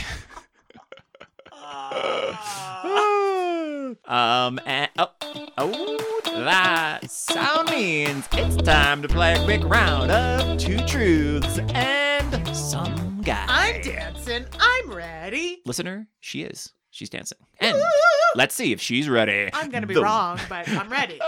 I'm glad that you've got that confidence. The way it works, 2 of the following actors were up for the role of James Gordon. 1 was not. And Amy chose to guess which is which. Your options are Dennis Quaid, Kevin Costner, and Kurt Russell. Jeff, it is infuriating. How good I am at making this game. Yes! I don't know. Okay, fine. And Angela Lansbury. and the mouse father from Great Mouse Detective. Miss Flangerhanger. Miss Flangerhanger. Vincent Price? Okay. All right. Read them all again so I can process Dennis them. Quaid, Okay. Kevin Costner, and Kurt Russell. Kurt Russell. Incorrect. Dang it! Dennis Quaid. Incorrect. No. Kevin Costner, as far as I could tell, was not up for Well, James they're all mediocre choices for it, so I stand by all of my decisions. Gordon. They're all of a similar ilk. That's why I was like, They're Kevin Costner all is like like- similar. That's what? similar dad energy. No. They got This a one's baseball great glove because on. They really all felt like the same, like, oh, I'm going into a rock store and I'm going to scoop up a pile of artificial gemstones. And they're all like slightly different, but basically the same. But like me in the 5th grade would be like, they're all so beautiful, but they all look identical, but they have slightly different shapes. These actors are the gemstones? Yes. Okay, I thought you were saying you thought these actors are the type of guys that are going into a store and getting a gosh. handful of gemstones. And I'm like, is that like a No. real dad energy thing to do? 100% no. I see. 100%. They are all the same kind I see. of like, I don't know what it is, but it's a fake stone that's like kind of like black, and then you turn it around and it's like, now it's kind of green and pink, and it's like a different color. And you're like, yes, I went into a rock store and I got 3 of the same, but they all feel special to me. And then like years later, you're like, why did I buy 3 of the same rock? Oh man, I meant to buy 3 different rocks. I thought I was buying a Dennis Quaid, a Kevin Costner, and a Kurt Russell. It turns out I bought 3 Kevin Costners. I went 3 of the same rock. Yeah. But no, I picked Kevin Costner because he would go on to play Clark Kent's father in Man of Steel. This is and great Batman v also because Superman. you know I don't know that. I know. Well, regardless, Kevin Costner, not up for it. Dennis Well- Quaid was, which is fine. Kurt Russell was, which is more interesting to me. Kurt Russell is always a more interesting actor to me than Dennis Quaid. I agree. I mean, he had like his action films in like the 80s, his like Escape from New York, and like he's just like a, I don't know, he's just a cooler guy. Although I guess on the one hand, you want like a little more of a not loser guy like Dennis Quaid, but I see Dennis Quaid. I get why he was considered for like the one good cop in Gotham, but Gary Oldman just But more what Gary interesting Oldman brings choice. is like, you think I'm evil? And I'm not, baby. Which is never even a question in the film. There's never even like a moment of him No. of like Bruce Wayne being like, "Can I trust this guy?" Because he is But- played by Gary Oldman. It is thinking about what is the audience bringing to the relationship with this actor, and that is submerged. Definitely, yeah. Which I mean, it's smart to play against types with Gary Oldman and with Liam Neeson. Although I think it great. works much better with Gary Oldman than with Liam Neeson. Well, Because it's Liam more Neeson is like effective, still, 100%. Yeah. whatever. But let's move on to Alfred Pennyworth. Oh, let's. Amy Jo, your thoughts on Michael Caine, and who would you cast if you had to cast someone else? Here's the deal. I love Michael Caine so much that what I wrote next to his name at the thought of someone else playing this was no in all caps with multiple exclamation points, and then only Caine.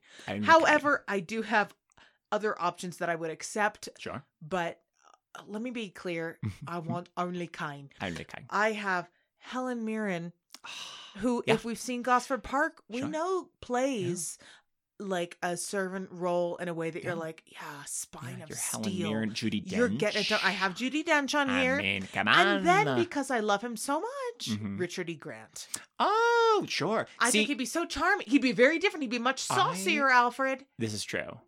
I thought you were going to say, in terms of love so much, I thought you were going to give us a little Poirot himself, David Suchet. Oh, the Sush. I do love David Suchet. Now that you've said that, I'm ashamed I've not mentioned him at all in this podcast because I love David Suchet. Not as big of an actor. He kind of had like a little run in the 90s of like A Perfect Murder and Passenger on 57. The stage, not the American stage, listener. I've seen him on the British stage multiple times, and he is known for playing Poirot in, get this, every single Poirot story and novel there is. He has done an adaptation of every single one. Well, because sorry, the way you phrased that made it sound like every adaptation they've ever done of Poirot, he starred. No. And I'm like, You're believe what about Albert Finney and Kenneth Branagh. Ken Branagh. I mean, Death of the Nile is in the can and coming to a theater near you. Just Kenneth Branagh, who I love, even though he cheated on Emma Thompson, who is my favorite. She's better off, but like he's so. What's he doing? Anyway, no, he has not played Poirot every time it has occurred. However, they have done, but in the BBC over the course of like 20 years, every single short story and novel, Poirot. He's done an adaptation of them all. Every single one, and that is there's a lot. Bananas. There's a lot of those Agatha Christie Poirot stories. Great. But now I'll have to think about David Suchet. I'm not opposed to it. He's a little more sardonic than I would think of for this. But again, so is Michael. Well, you need that person who's like, what's the point of all those push-ups if you can't even lift this? I know, but Michael Caine also is someone who like comes from a legitimate Cockney background. So Michael Caine is someone who came from a lower working class background, who learned to speak RP, and then eventually was like, screw this, I'm going to talk how I talk. Yeah.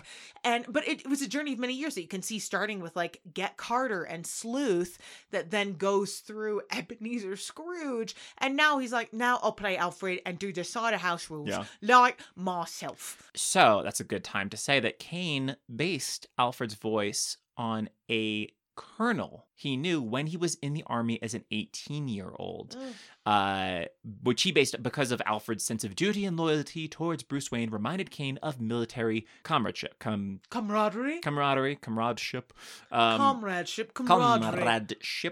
And that was part of Alfred's character in the comics, that he was former military, former British intelligence, which would come up sometimes. I think they're trying to do like it's probably the DC streaming is trying to do like an Alfred Begins. That's just, there's no Batman. It's literally just him being like it's like an old timey James Bond of him doing Secret Service adventures in the 1930s. I'm not mad about it. But it's the right actors. Yeah, I don't even remember who the actor is. It's like some nobodies. I feel like I was like, none of this is like who wanted this. People were making jokes about like, and now it's the Batmobile Begins. So what was the car doing before it got turned into the Batmobile? I was just a bunch of axles and rubber. And yeah, I mean, clearly, it's worked out well for Caine, because he would then and Nolan, because he would go on to do The Prestige, Inception, Interstellar. He's an uncredited voice in Dunkirk, and he's going to be in Tenet along with the remaining Batman films. So he's also once Nolan got him Batman Begins, he was like, you're going to be in every single movie I do from here on out. But Michael Caine also is someone who's so good and so well known that I feel like it's like any director would be like, lucky to be like, you like working with me? Would you do every movie? Sure. This is the other trivia that I loved about Michael Caine, was that Christian Bale revealed in an interview that the first scene he shot with Michael Caine and Morgan Freeman was when he wakes up in bed after being like gassed, and he finds them there, and they've like rejuvenated him, and he accidentally fell asleep while they were getting ready for the scene. So Bale described waking up to find Sir Michael Caine poking him in the ribs, saying, "Look at that, he's bloody fallen asleep." Which, what a way to be woken up, is to have two-time Academy Award winner Michael Caine jabbing you in the ribs, being like, "Oi, there goes Mr. Sleepy. There goes Christian Bale." So we only got one actor who was the other actor was up for this, which was Anthony Hopkins, who turned it down. Totally. Yeah. Also a wonderful actor. He sure is. But I'm thrilled it's Michael. Yeah, Michael Caine has a bit more of that light touch Totally. to him. It's a little like Anthony Hopkins is a bit more serious. Well, it's also much more like clearly they were like, remember Remains of the Day? What if we got Anthony Hopkins to be like reprising that as opposed to Michael Caine when it's like, he's played everything. Yeah. Why don't we just get him to do this? Yeah. But just picturing of like, I don't know, Michael Caine when he's with like the young Bruce Wayne, he's like, why do we fall, Master Wayne? And you're like, oh, when you're like, now you're the father figure that you're just like, Whereas with Anthony Hopkins, he's just a little, give Anthony Hopkins as Ducard in the Liam Neeson roles, like whatever. I mean, he's a little old for it. But I see better. Yeah, I see more clearly. Yeah. Let's move on to Lucius Fox. Amy Jo, your thoughts on Morgan Freeman and who would you cast if you had to cast someone else? The first thing I have written under Lucius Fox is just, I love you, with the love being a heart and the U being the letter U. It's Morgan Freeman, will you be my Valentine? Will you be my Valentine? You're the best. It's so hard to be like, let's replace Morgan of course. Freeman. He's so good. So fun. It's a small little role. It's a small role, but he makes the most of it. He's so charming, and he just brings such depth to it that you're like, yeah.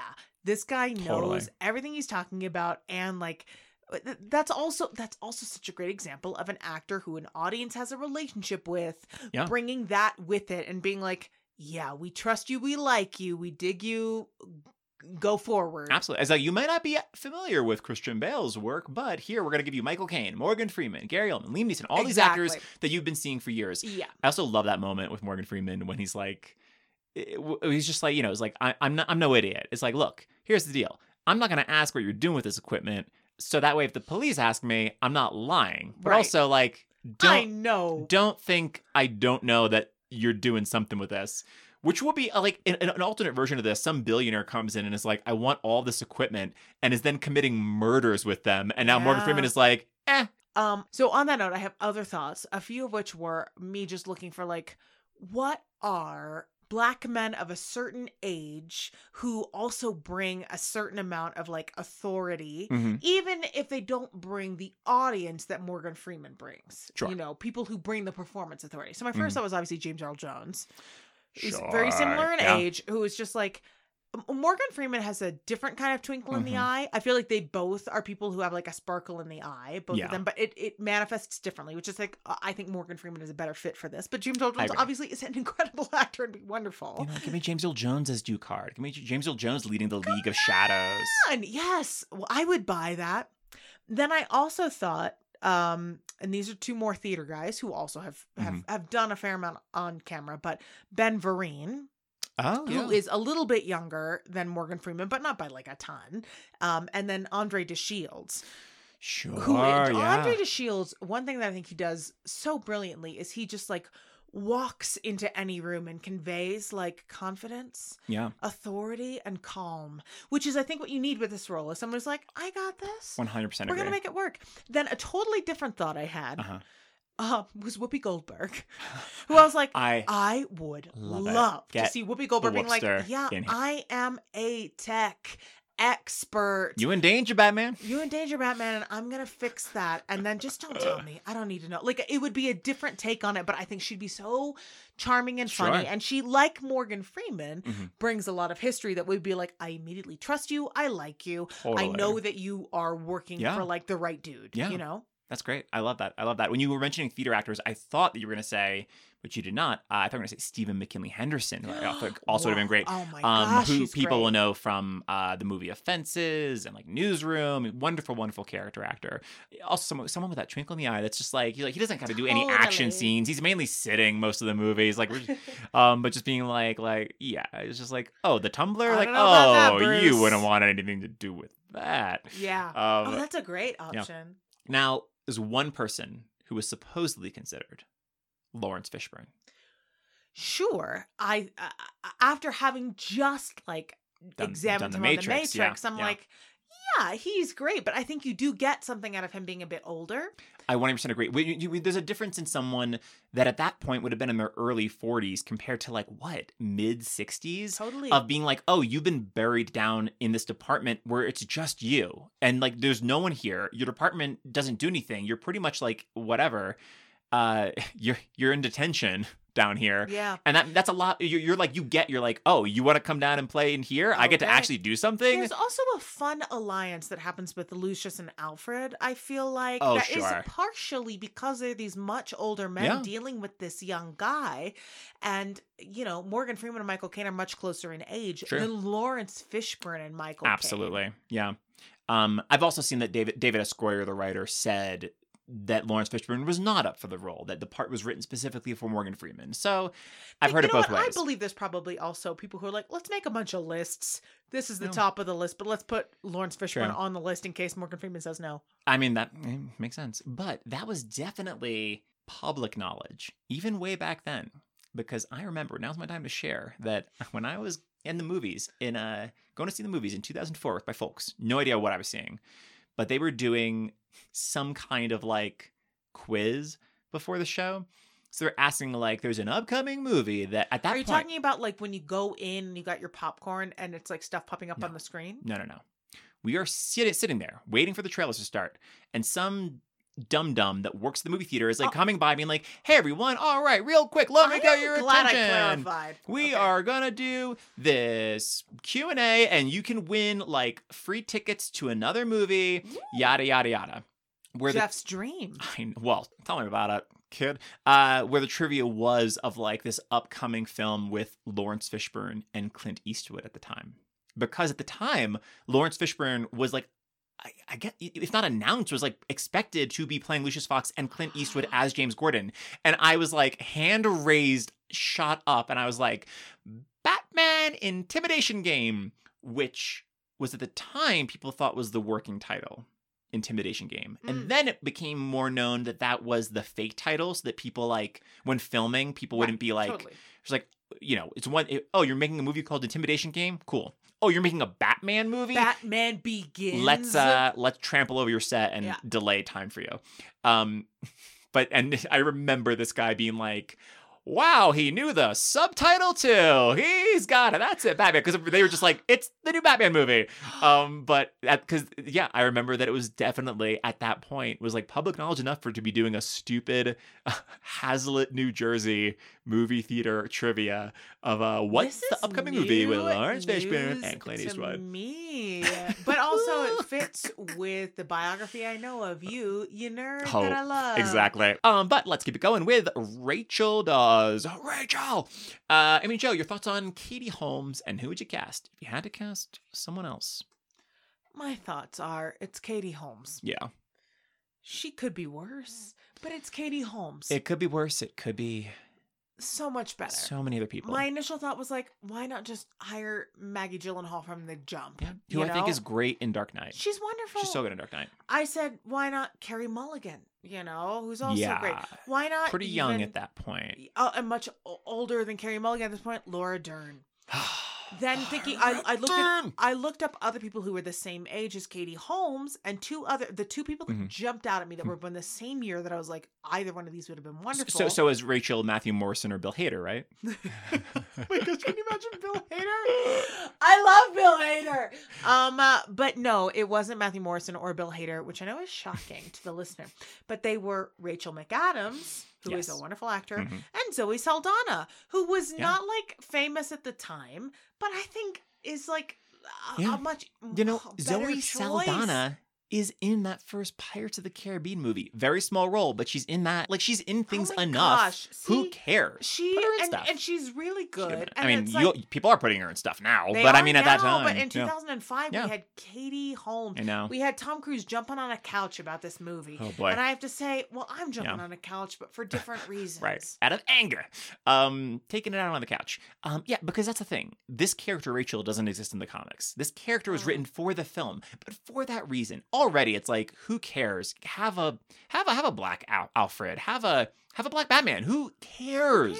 But especially if there's no basis for the role. Why is she a white brunette? Just a boring white brunette. When you could have had, absolutely, Zoe Saldana, Rosario Dawson, I think would have been great. Also, Paula Patton, probably best known for the fourth Mission Impossible movie and Precious. Also, like, such warmth, like because apparently the role is written expressly for Katie Holmes, who is cast for her girl next door quality.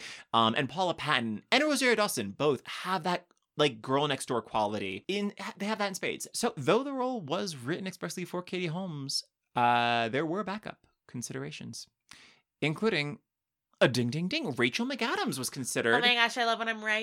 Yeah, because I think The Notebook was the year before. So she was definitely very hot from that. And she's Whereas, good let's at put her acting. in everything. She's so good at acting. And I buy, you have the quote unquote girl next door quality of like the childhood friend growing up next door who's now assistant district attorney. Yeah. That Katie Holmes I buy, which I get from coming off Dawson's Creek. We were like, oh yeah, this is my childhood friend that lives next door to this Wayne Mansion? Question mark. How are they friends? What was next door? The gardener's hut? Exactly. Oh, she just lived in the gardener's hut. My parents are the gardeners. We would come in and steal that condensed milk. That random moment where it's like she's in the kitchen, he comes in like after not having seen her in 7 years or whatever. And it's just like Alfred still keeps the condensed milk on the top shelf, so we can't reach it. And it's like, what weird kids were you that you were just stealing and chugging that condensed milk? It's like, oh, you know there, kids, I made these fresh baked cookies. You don't have to be chugging condensed milk. Yes, I do, Alfred. It's delicious. Weird little kids, apparently. But yes, Rachel McAdams is up for it, and I associate her as the assistant district attorney. That's where like Katie Holmes for me fails, where it's like you like, how did this person become assistant district attorney? And here's the deal. I know people who look like Katie Holmes who have the intelligence and the gravitas to do that job. But Katie Holmes does not convey that in her performance. No. You know who would have? Claire Danes was up for it. That totally. I absolutely say. I'd buy that. I could so buy that. A little less so Sarah Michelle Gellar, who she comes up occasionally on this podcast. She never really found her footing in the world of film. Like, she had a couple films in the late 90s, like Cruel Intentions and whatnot, but like, she never really was a Hollywood, those Scooby-Doo movies. Well, I mean, speaking of, I mean, there you go. If you had her as Rachel, there's her husband, Freddie Prinze Jr. as Batman. Yeah, I think that she's someone, too, who, like, it's not that she's not super skilled, it's that her skill set is very specific. Slender. Or slender, which is not to say that it's bad. It's just that it's like she does this particular thing really well. Yeah. And that I'm not going to buy her as a district attorney. Yeah. I will say what Katie Holmes has going for her is brown hair, which we all know means someone is very smart indeed. That's actually very fitting. The other next person was Reese Witherspoon, who was up for it, who was too busy winning her Oscar for dyeing her hair brown for Walk the Line as June Carter. I love June Carter Cash. But that's why she won the Oscars, because she dyed her hair brown so we could take her seriously. She didn't have to do the Nicole Kidman false nose situation, but she did have to dye her hair brown. That said, I could see Reese Witherspoon. I mean, she's a fantastic actor. She's given so many fantastic performances. I always enjoy seeing her more than I would enjoy seeing Katie Holmes in something. But of these so far, I think Claire Danes or Rachel McAdams. I mean, Rachel McAdams is my favorite choice of these so far. There's one final person. Amy Adams, who served as the reader for the actors auditioning. So good. For Batman as a favor to the casting director. And assuming that casting director that they're referring to is Pop Cetera, he would of course return that favor by then casting her in Enchanted a few years later, which is amazing. Being a reader can work out great. I know. Because at this time, like, 2005 was the year of Junebug, which got her that first Oscar nomination. Because she really wasn't known, even though she was in Catch Me If You Can, and she had a big role in Catch Me If You Can. But for whatever reason, that didn't like immediately launch her. Yeah, because in 2005, she had a 3-episode stint in the first season of The Office. As Purse Girl? Yeah, as Purse Girl. Mm-hmm. Yeah. I think it's literally Hot Girl. It's like the episode title, as she's referred to, as Pam 2.0. And like a few other things, and Junebug, which was the big thing, even though no one saw that movie because it got her an Oscar nom. But I just love that it's the same cast and director as in Enchanted, which is like... Amy Adams is a blonde that I buy as a smart blonde, as someone who like people... I guess I'm used to her as a redhead in almost everything. She is a blonde ginger. She's a strawberry blonde, so I think she falls under the blonde umbrella. But because she has such depth and she plays with that intelligence, as opposed to Katie Holmes, who's just like doing her best. She's perfectly serviceable. But when you're in a movie where you're having all Michael Caine, Morgan Freeman, Gary Oldman, Liam Neeson, Ken Watson, when you're ninth billed as Tom Wilkinson, then you better step it up. Who's like already like an Oscar nominee for that point for In the Bedroom. Who's also in, I think he's in Shakespeare in Love. He's in The Full Monty. He's in everything. I know, but by 2005, I'm saying he wasn't as in everything in the States. Like he had, because Full Monty is very still British, whatever. But like, it's still like, he still was an Academy Award nominee for Best Actor for In the Bedroom in, I think, 2001. So it's like, and he's Carmine Falcone, like 9th build. That you're like, when you're surrounded by a lot of heavy hitting actors, and you got the girl from Dawson's Creek that's not Michelle Williams. You know, if you're gonna get Dawson's Creek, get Michelle Williams. That I did think that earlier today too. I was like, why didn't they go for the one who's gone on to be a really strong actor? Or Amy Adams, who would go on to play Lois Lane in those awful Zack Snyder Superman movies, where she is one of the few bright spots because she's Amy Adams and she can act. Really quick, let's touch on Detective Flass, played by Mark Boone Jr., one of the kind of the counterpoint to Gordon as like the corrupt cop. Do you have anyone for this? The only one I have is going to be super niche, but he's a comedian that some people will know named John Gabris, who is a delight. And I was like, yeah, John Gabris would be great in this part. And that's my one thought. Great. Love it. Love it. I mean, it's such a nothing role, which is... It's not a nothing role. Okay, you're right. It's just, you know... It's not that it's not a nothing role. Not a role with someone we know in it. This is true. Now, Mark Boone Jr. Was in Memento, so you got the Christopher Nolan connection. Okay. And he was in Sons of Anarchy, is like... I know you didn't, but if the same way that apparently all these people that are like, Stephen Pasquale did Broadway, I'm pretty sure he's the guy from Rescue Me. Whereas I'm like, have you not listened to all the podcasts on which John Gabris is a hilarious guest? Come on. He's a very funny guy, but Joey Pants, Joe Pantoliano turned it down. Also in Memento, but he turned it down because, as he said, he cited it as an unimportant character, which I get. But I get from Chris Nolan being like, hey, you were amazing in Memento. I'd love to work with you again. Joey Pants isn't big enough to have him be Gordon, even though Gary Oldman looks similar in Batman Begins looks just like how Joey Pants looks in Memento. He's got the glasses, he's got the crew cut, he's got the mustache. Here's what I will say. At this point in his career, now if this were today, he'd be like, please give me that part, thank you so much. But at this point in his career, I can see like his reps talking to him and being like, no, man, you got to take a bigger part.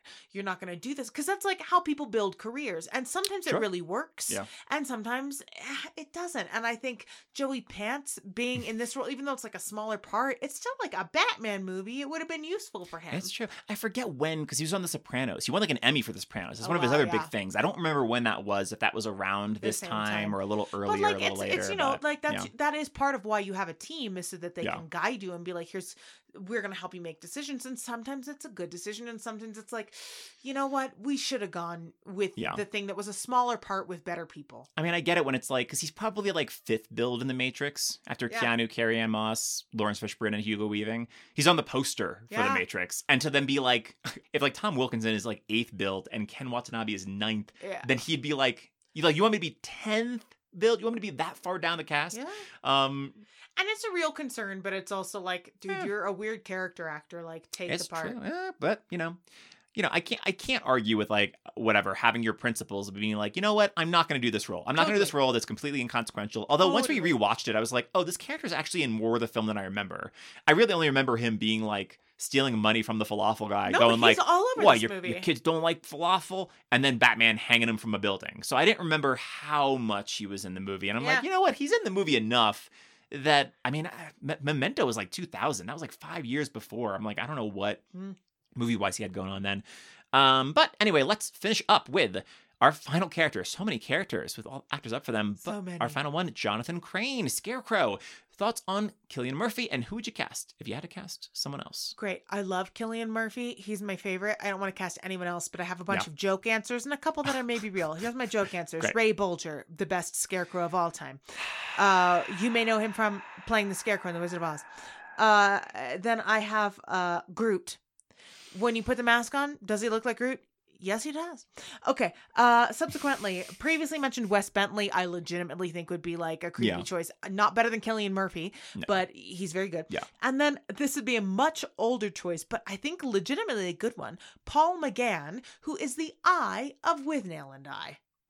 Oh. He's got a similar kind of creepy. Yeah. So, he's done a lot of like British television. He's got great cheekbones, and he is someone here like, do I trust you? No, I don't. And I think ultimately the point is keep Cillian Murphy. Good job. Sure. Yeah. The only other person I could see, maybe that's mean to say, he kind of looks a bit like a Scarecrow, would be Adrian Brody. He's a tall, lanky fella. Not mean to say. A character actor needs to know where they stand, and sometimes that is on very narrow legs.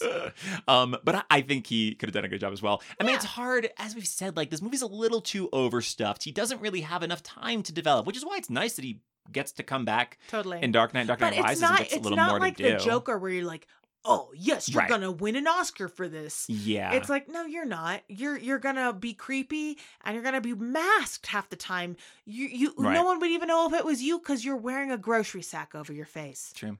So, not for this version of Chris Nolan's Batman Begins, but before Batman and Robin became such a failure, Joel Schumacher was still going to make another Batman film after it called Batman Triumphant, which would have featured the Scarecrow. And he was, quote, talking to Nick Cage for the role. But you know what? I see it. It's just terrifying enough to work. I know, because Batman and Robin's like 98, so like a 2000 Nick Cage. Yeah. No, I see. I shockingly see it. I'll never get it out of my brain. Now it's seared into my nutmegs. I'm pretty excited about that. It's like, he's here. Who's here? The Batman. Yeah. You don't even need to do that for me to be able to envision it and be able to envision this guy who was once a doctor and then lost it. Yeah, but I mean, I could see him in that a lot more than I could see him as like whatever Gordon or Ducard. Oh, no, it's good casting. 2000, good casting. I mean, I don't want to see it, but it's good casting. What do you think about this casting? Paul Bettany auditioned. Oh, well, he's very attractive. He is. He makes a very fine villain. He was the villain in that Han Solo prequel Didn't movie see it, made. But what I will say is cheekbones often equate to villainy. True. And in that case, he's ready to win. Yeah. I always mess up his last name. Christopher Eccleston? Eccleston. Christopher Eccleston. I love this idea. This works for me. Oh my gosh. I'm sad it didn't happen. Right around the time of Doctor Who. Yes. No, you don't have to tell me what time this was around because he was in season 1 of the reboot. And he is dark and upsetting and wonderful. Yeah. And I'm into it. I still think Cillian Murphy is creepier overall. Because he's in 28 Days Later, which was Cillian Murphy's breakout film. He's like one of the human villains. One of the things that Christopher Eccleston does really well is deliver this intensity, like unbridled, unapologetic intensity that I think would work really well. It works well for a comic book villain. Totally. Although he is, unfortunately, it's not really his fault, but he's the villain in the second Thor movie, but he's pancaked with evil elf makeup, and it's like he just has barely anything to do. I know. You know what? He still got that Marvel money, so I'm sure that he was like, whatever. You know what? The check didn't bounce, baby. And now we're getting a little stranger. Marilyn Manson was considered, which. You know what this reminds me of is that, you know how they've done all the live Broadway shows and how when they did that Jesus Christ Superstar Live, they had Alice Cooper playing Harold. Yes. Harold? Oh my gosh.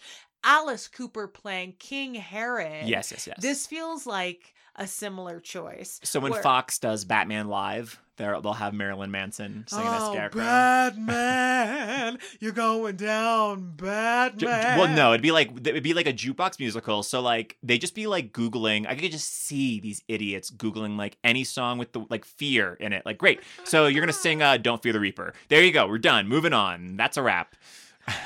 Yeah. I will admit to not having enough of a Marilyn Manson knowledge to be able to give you any contributions in this area. I mean, he's acted in a few things. Speaking of Mark Boone Jr. in Sons of Anarchy, he was in Sons of Anarchy for a few episodes. The Mance was in a few episodes. Good for him. I'm glad when artists work. You know, weirdo prisoner, and he'll pop up in a few things. But he's not like an actor.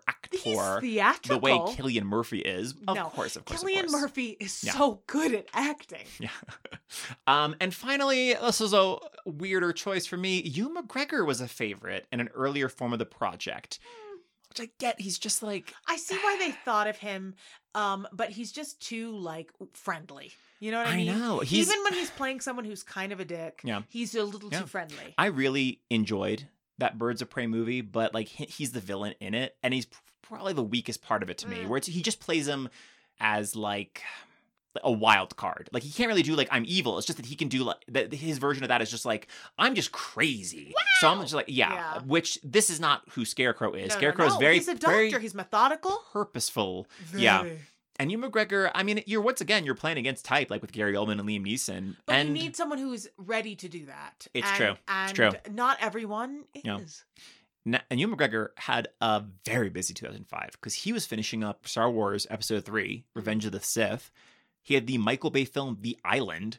He had this garbage thriller movie Stay with Ryan Gosling. And then he was also lending his voice to the animated films Robots and Valiant, where he played a little World War II pigeon. Of all the things that you could have said to finish that sentence, pigeon was not the thing that I thought it was going to be. So those were all the characters that I found other casting options for. So before we move on, we're going to do a quick segment of Trading Places.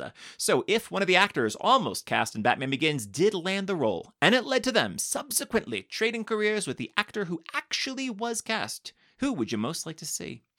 Personally, I would do Daniel Day-Lewis as Ducard, because then you've got Liam Neeson as Abe Lincoln, and that's probably the only other person I could see playing Lincoln. Yet another non-American. I know. Well, it's the height. It's the height.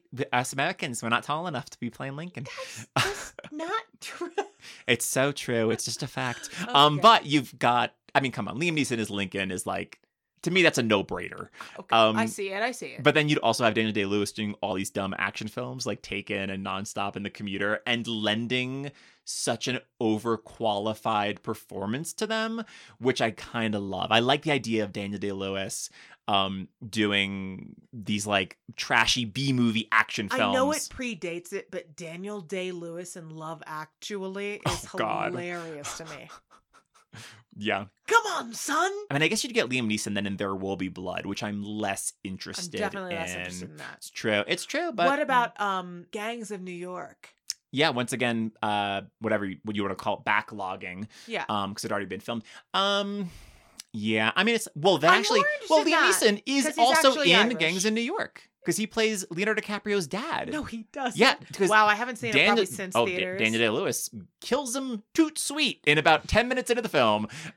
Well, we've tied it all together, folks. There you go. They would just be doing the old switcheroo. But yeah, that's who I do. Okay, this is, again, based on what I've said, perhaps a bit of a wild card choice. But I want to see Jake Gyllenhaal. Sure. Of course, that means maybe we don't get Maggie in the sequel, and that is disappointing. But as we know, there are lots of talented brunettes in the world, so fine.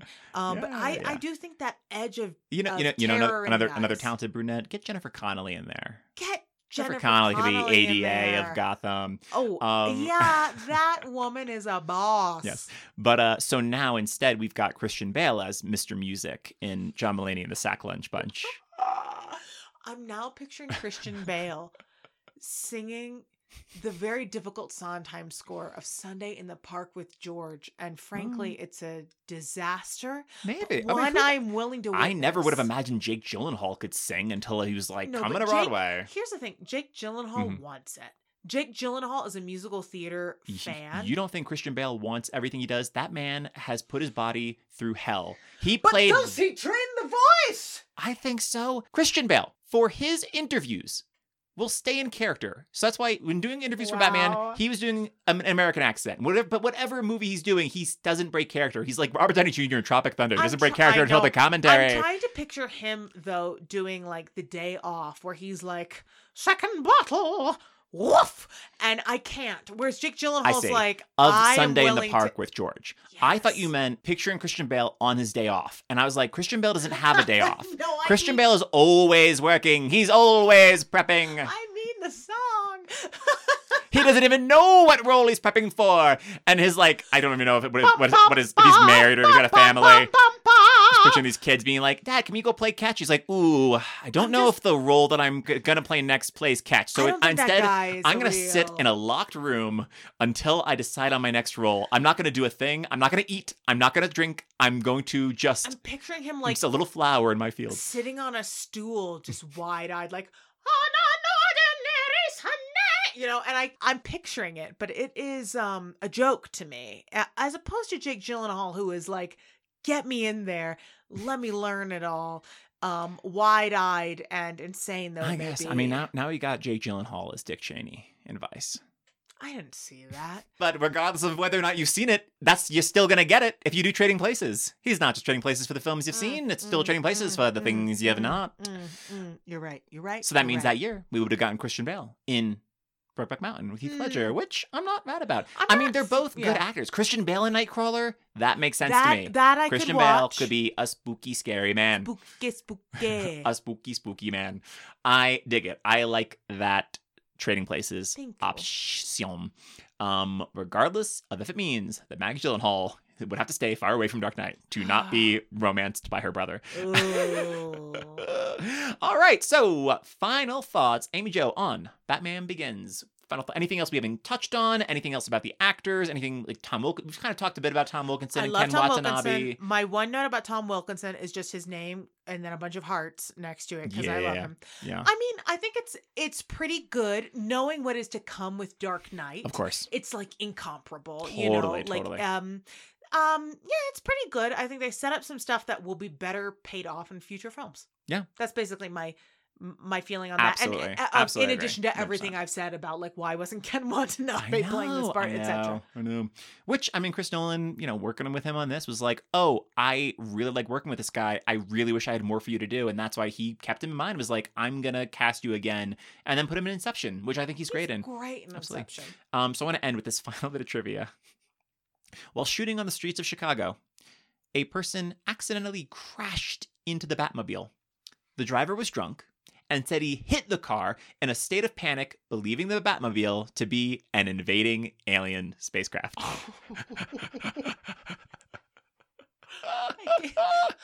Wow. Which I love. It's still on the ground. It's not like in The Dark Knight Rises in that third one, then he's got like the flying like bat mobile totally. that he could fly around. I mean, but it's not still funny because the driver is intoxicated, and that's why he's making those leaps. And as we know that that is not okay. However, oh my gosh, that's so much. I mean, it would be great if he just like whatever. Hopefully, it wasn't like a huge crash. If he just like dinged this car, and then imagining like either Christian Bale or a stuntman popping out as Batman. So just being like, is this some kind of spacecraft? And then like these doors going like. And two little little bat ears pop up and look at you. I would probably lose my mind. Oh my gosh! Wow, there's so much to that. Wow.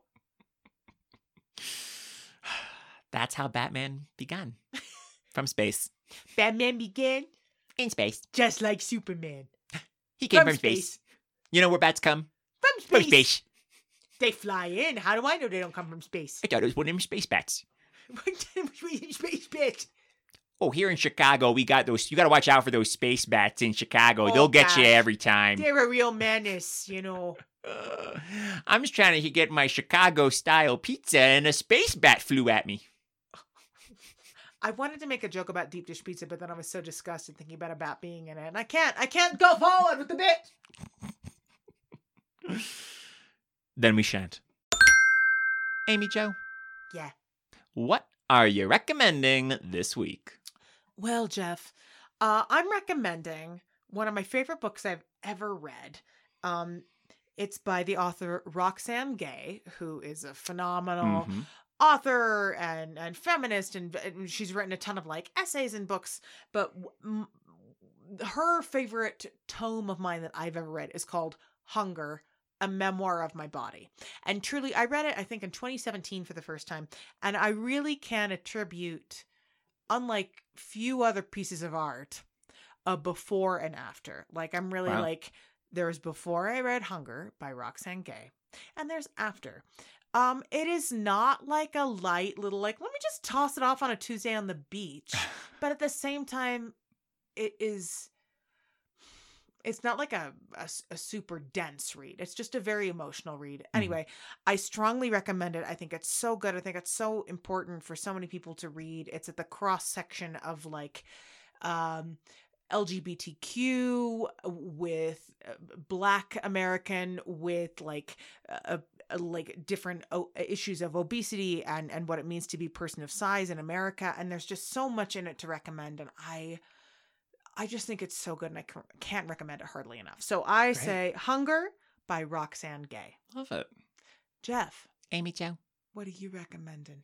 I'm going to recommend the film Loose, a 2019 drama from director Julius Onah.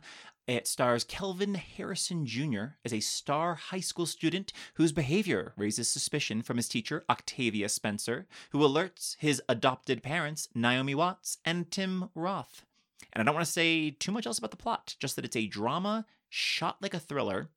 It's a very ambiguous film, kind of morally ambiguous, kind of just like within the writing. So don't expect easy answers from it or like be wrapped up in a tidy bow, but it's got some incredible acting, especially from Harrison Jr., who I was unfamiliar with, and Octavia Spencer. It might be the best thing I've seen Octavia Spencer do. She's not just like warm friend, which she is forced to do constantly in like Shape of Water and Hidden Figures, even The Help. Even though she's great in these things, she gets to be like really hard edged and gets like some weird, like complicated, like meaty territory to get into, which is very cool. And it's got some fantastic direction from Onah, who was saddled with the unfortunate third Cloverfield movie, Cloverfield Paradox, which has an awful, awful script, but great cast, great production design, and good direction, which is easy with a bad film to assume the director is like, oh, well, the director can't direct. And they're like, oh, no, he was just given an awful script. But in this, it's like a fantastically directed film.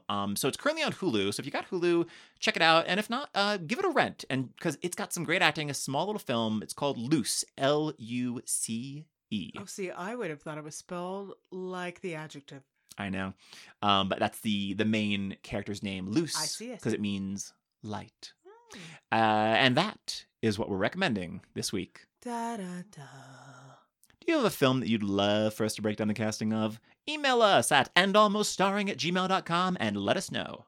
You can also find us on Instagram at @andalmoststarring. And if you're enjoying the show, you could pop by iTunes and drop us a little rating and review. The review would be great if it was 5 stars. Just saying, #just saying. #just saying. Until next time, I'm Jeff Ronan. I'm Amy Jo Jackson. And thanks for joining us to see who almost starred.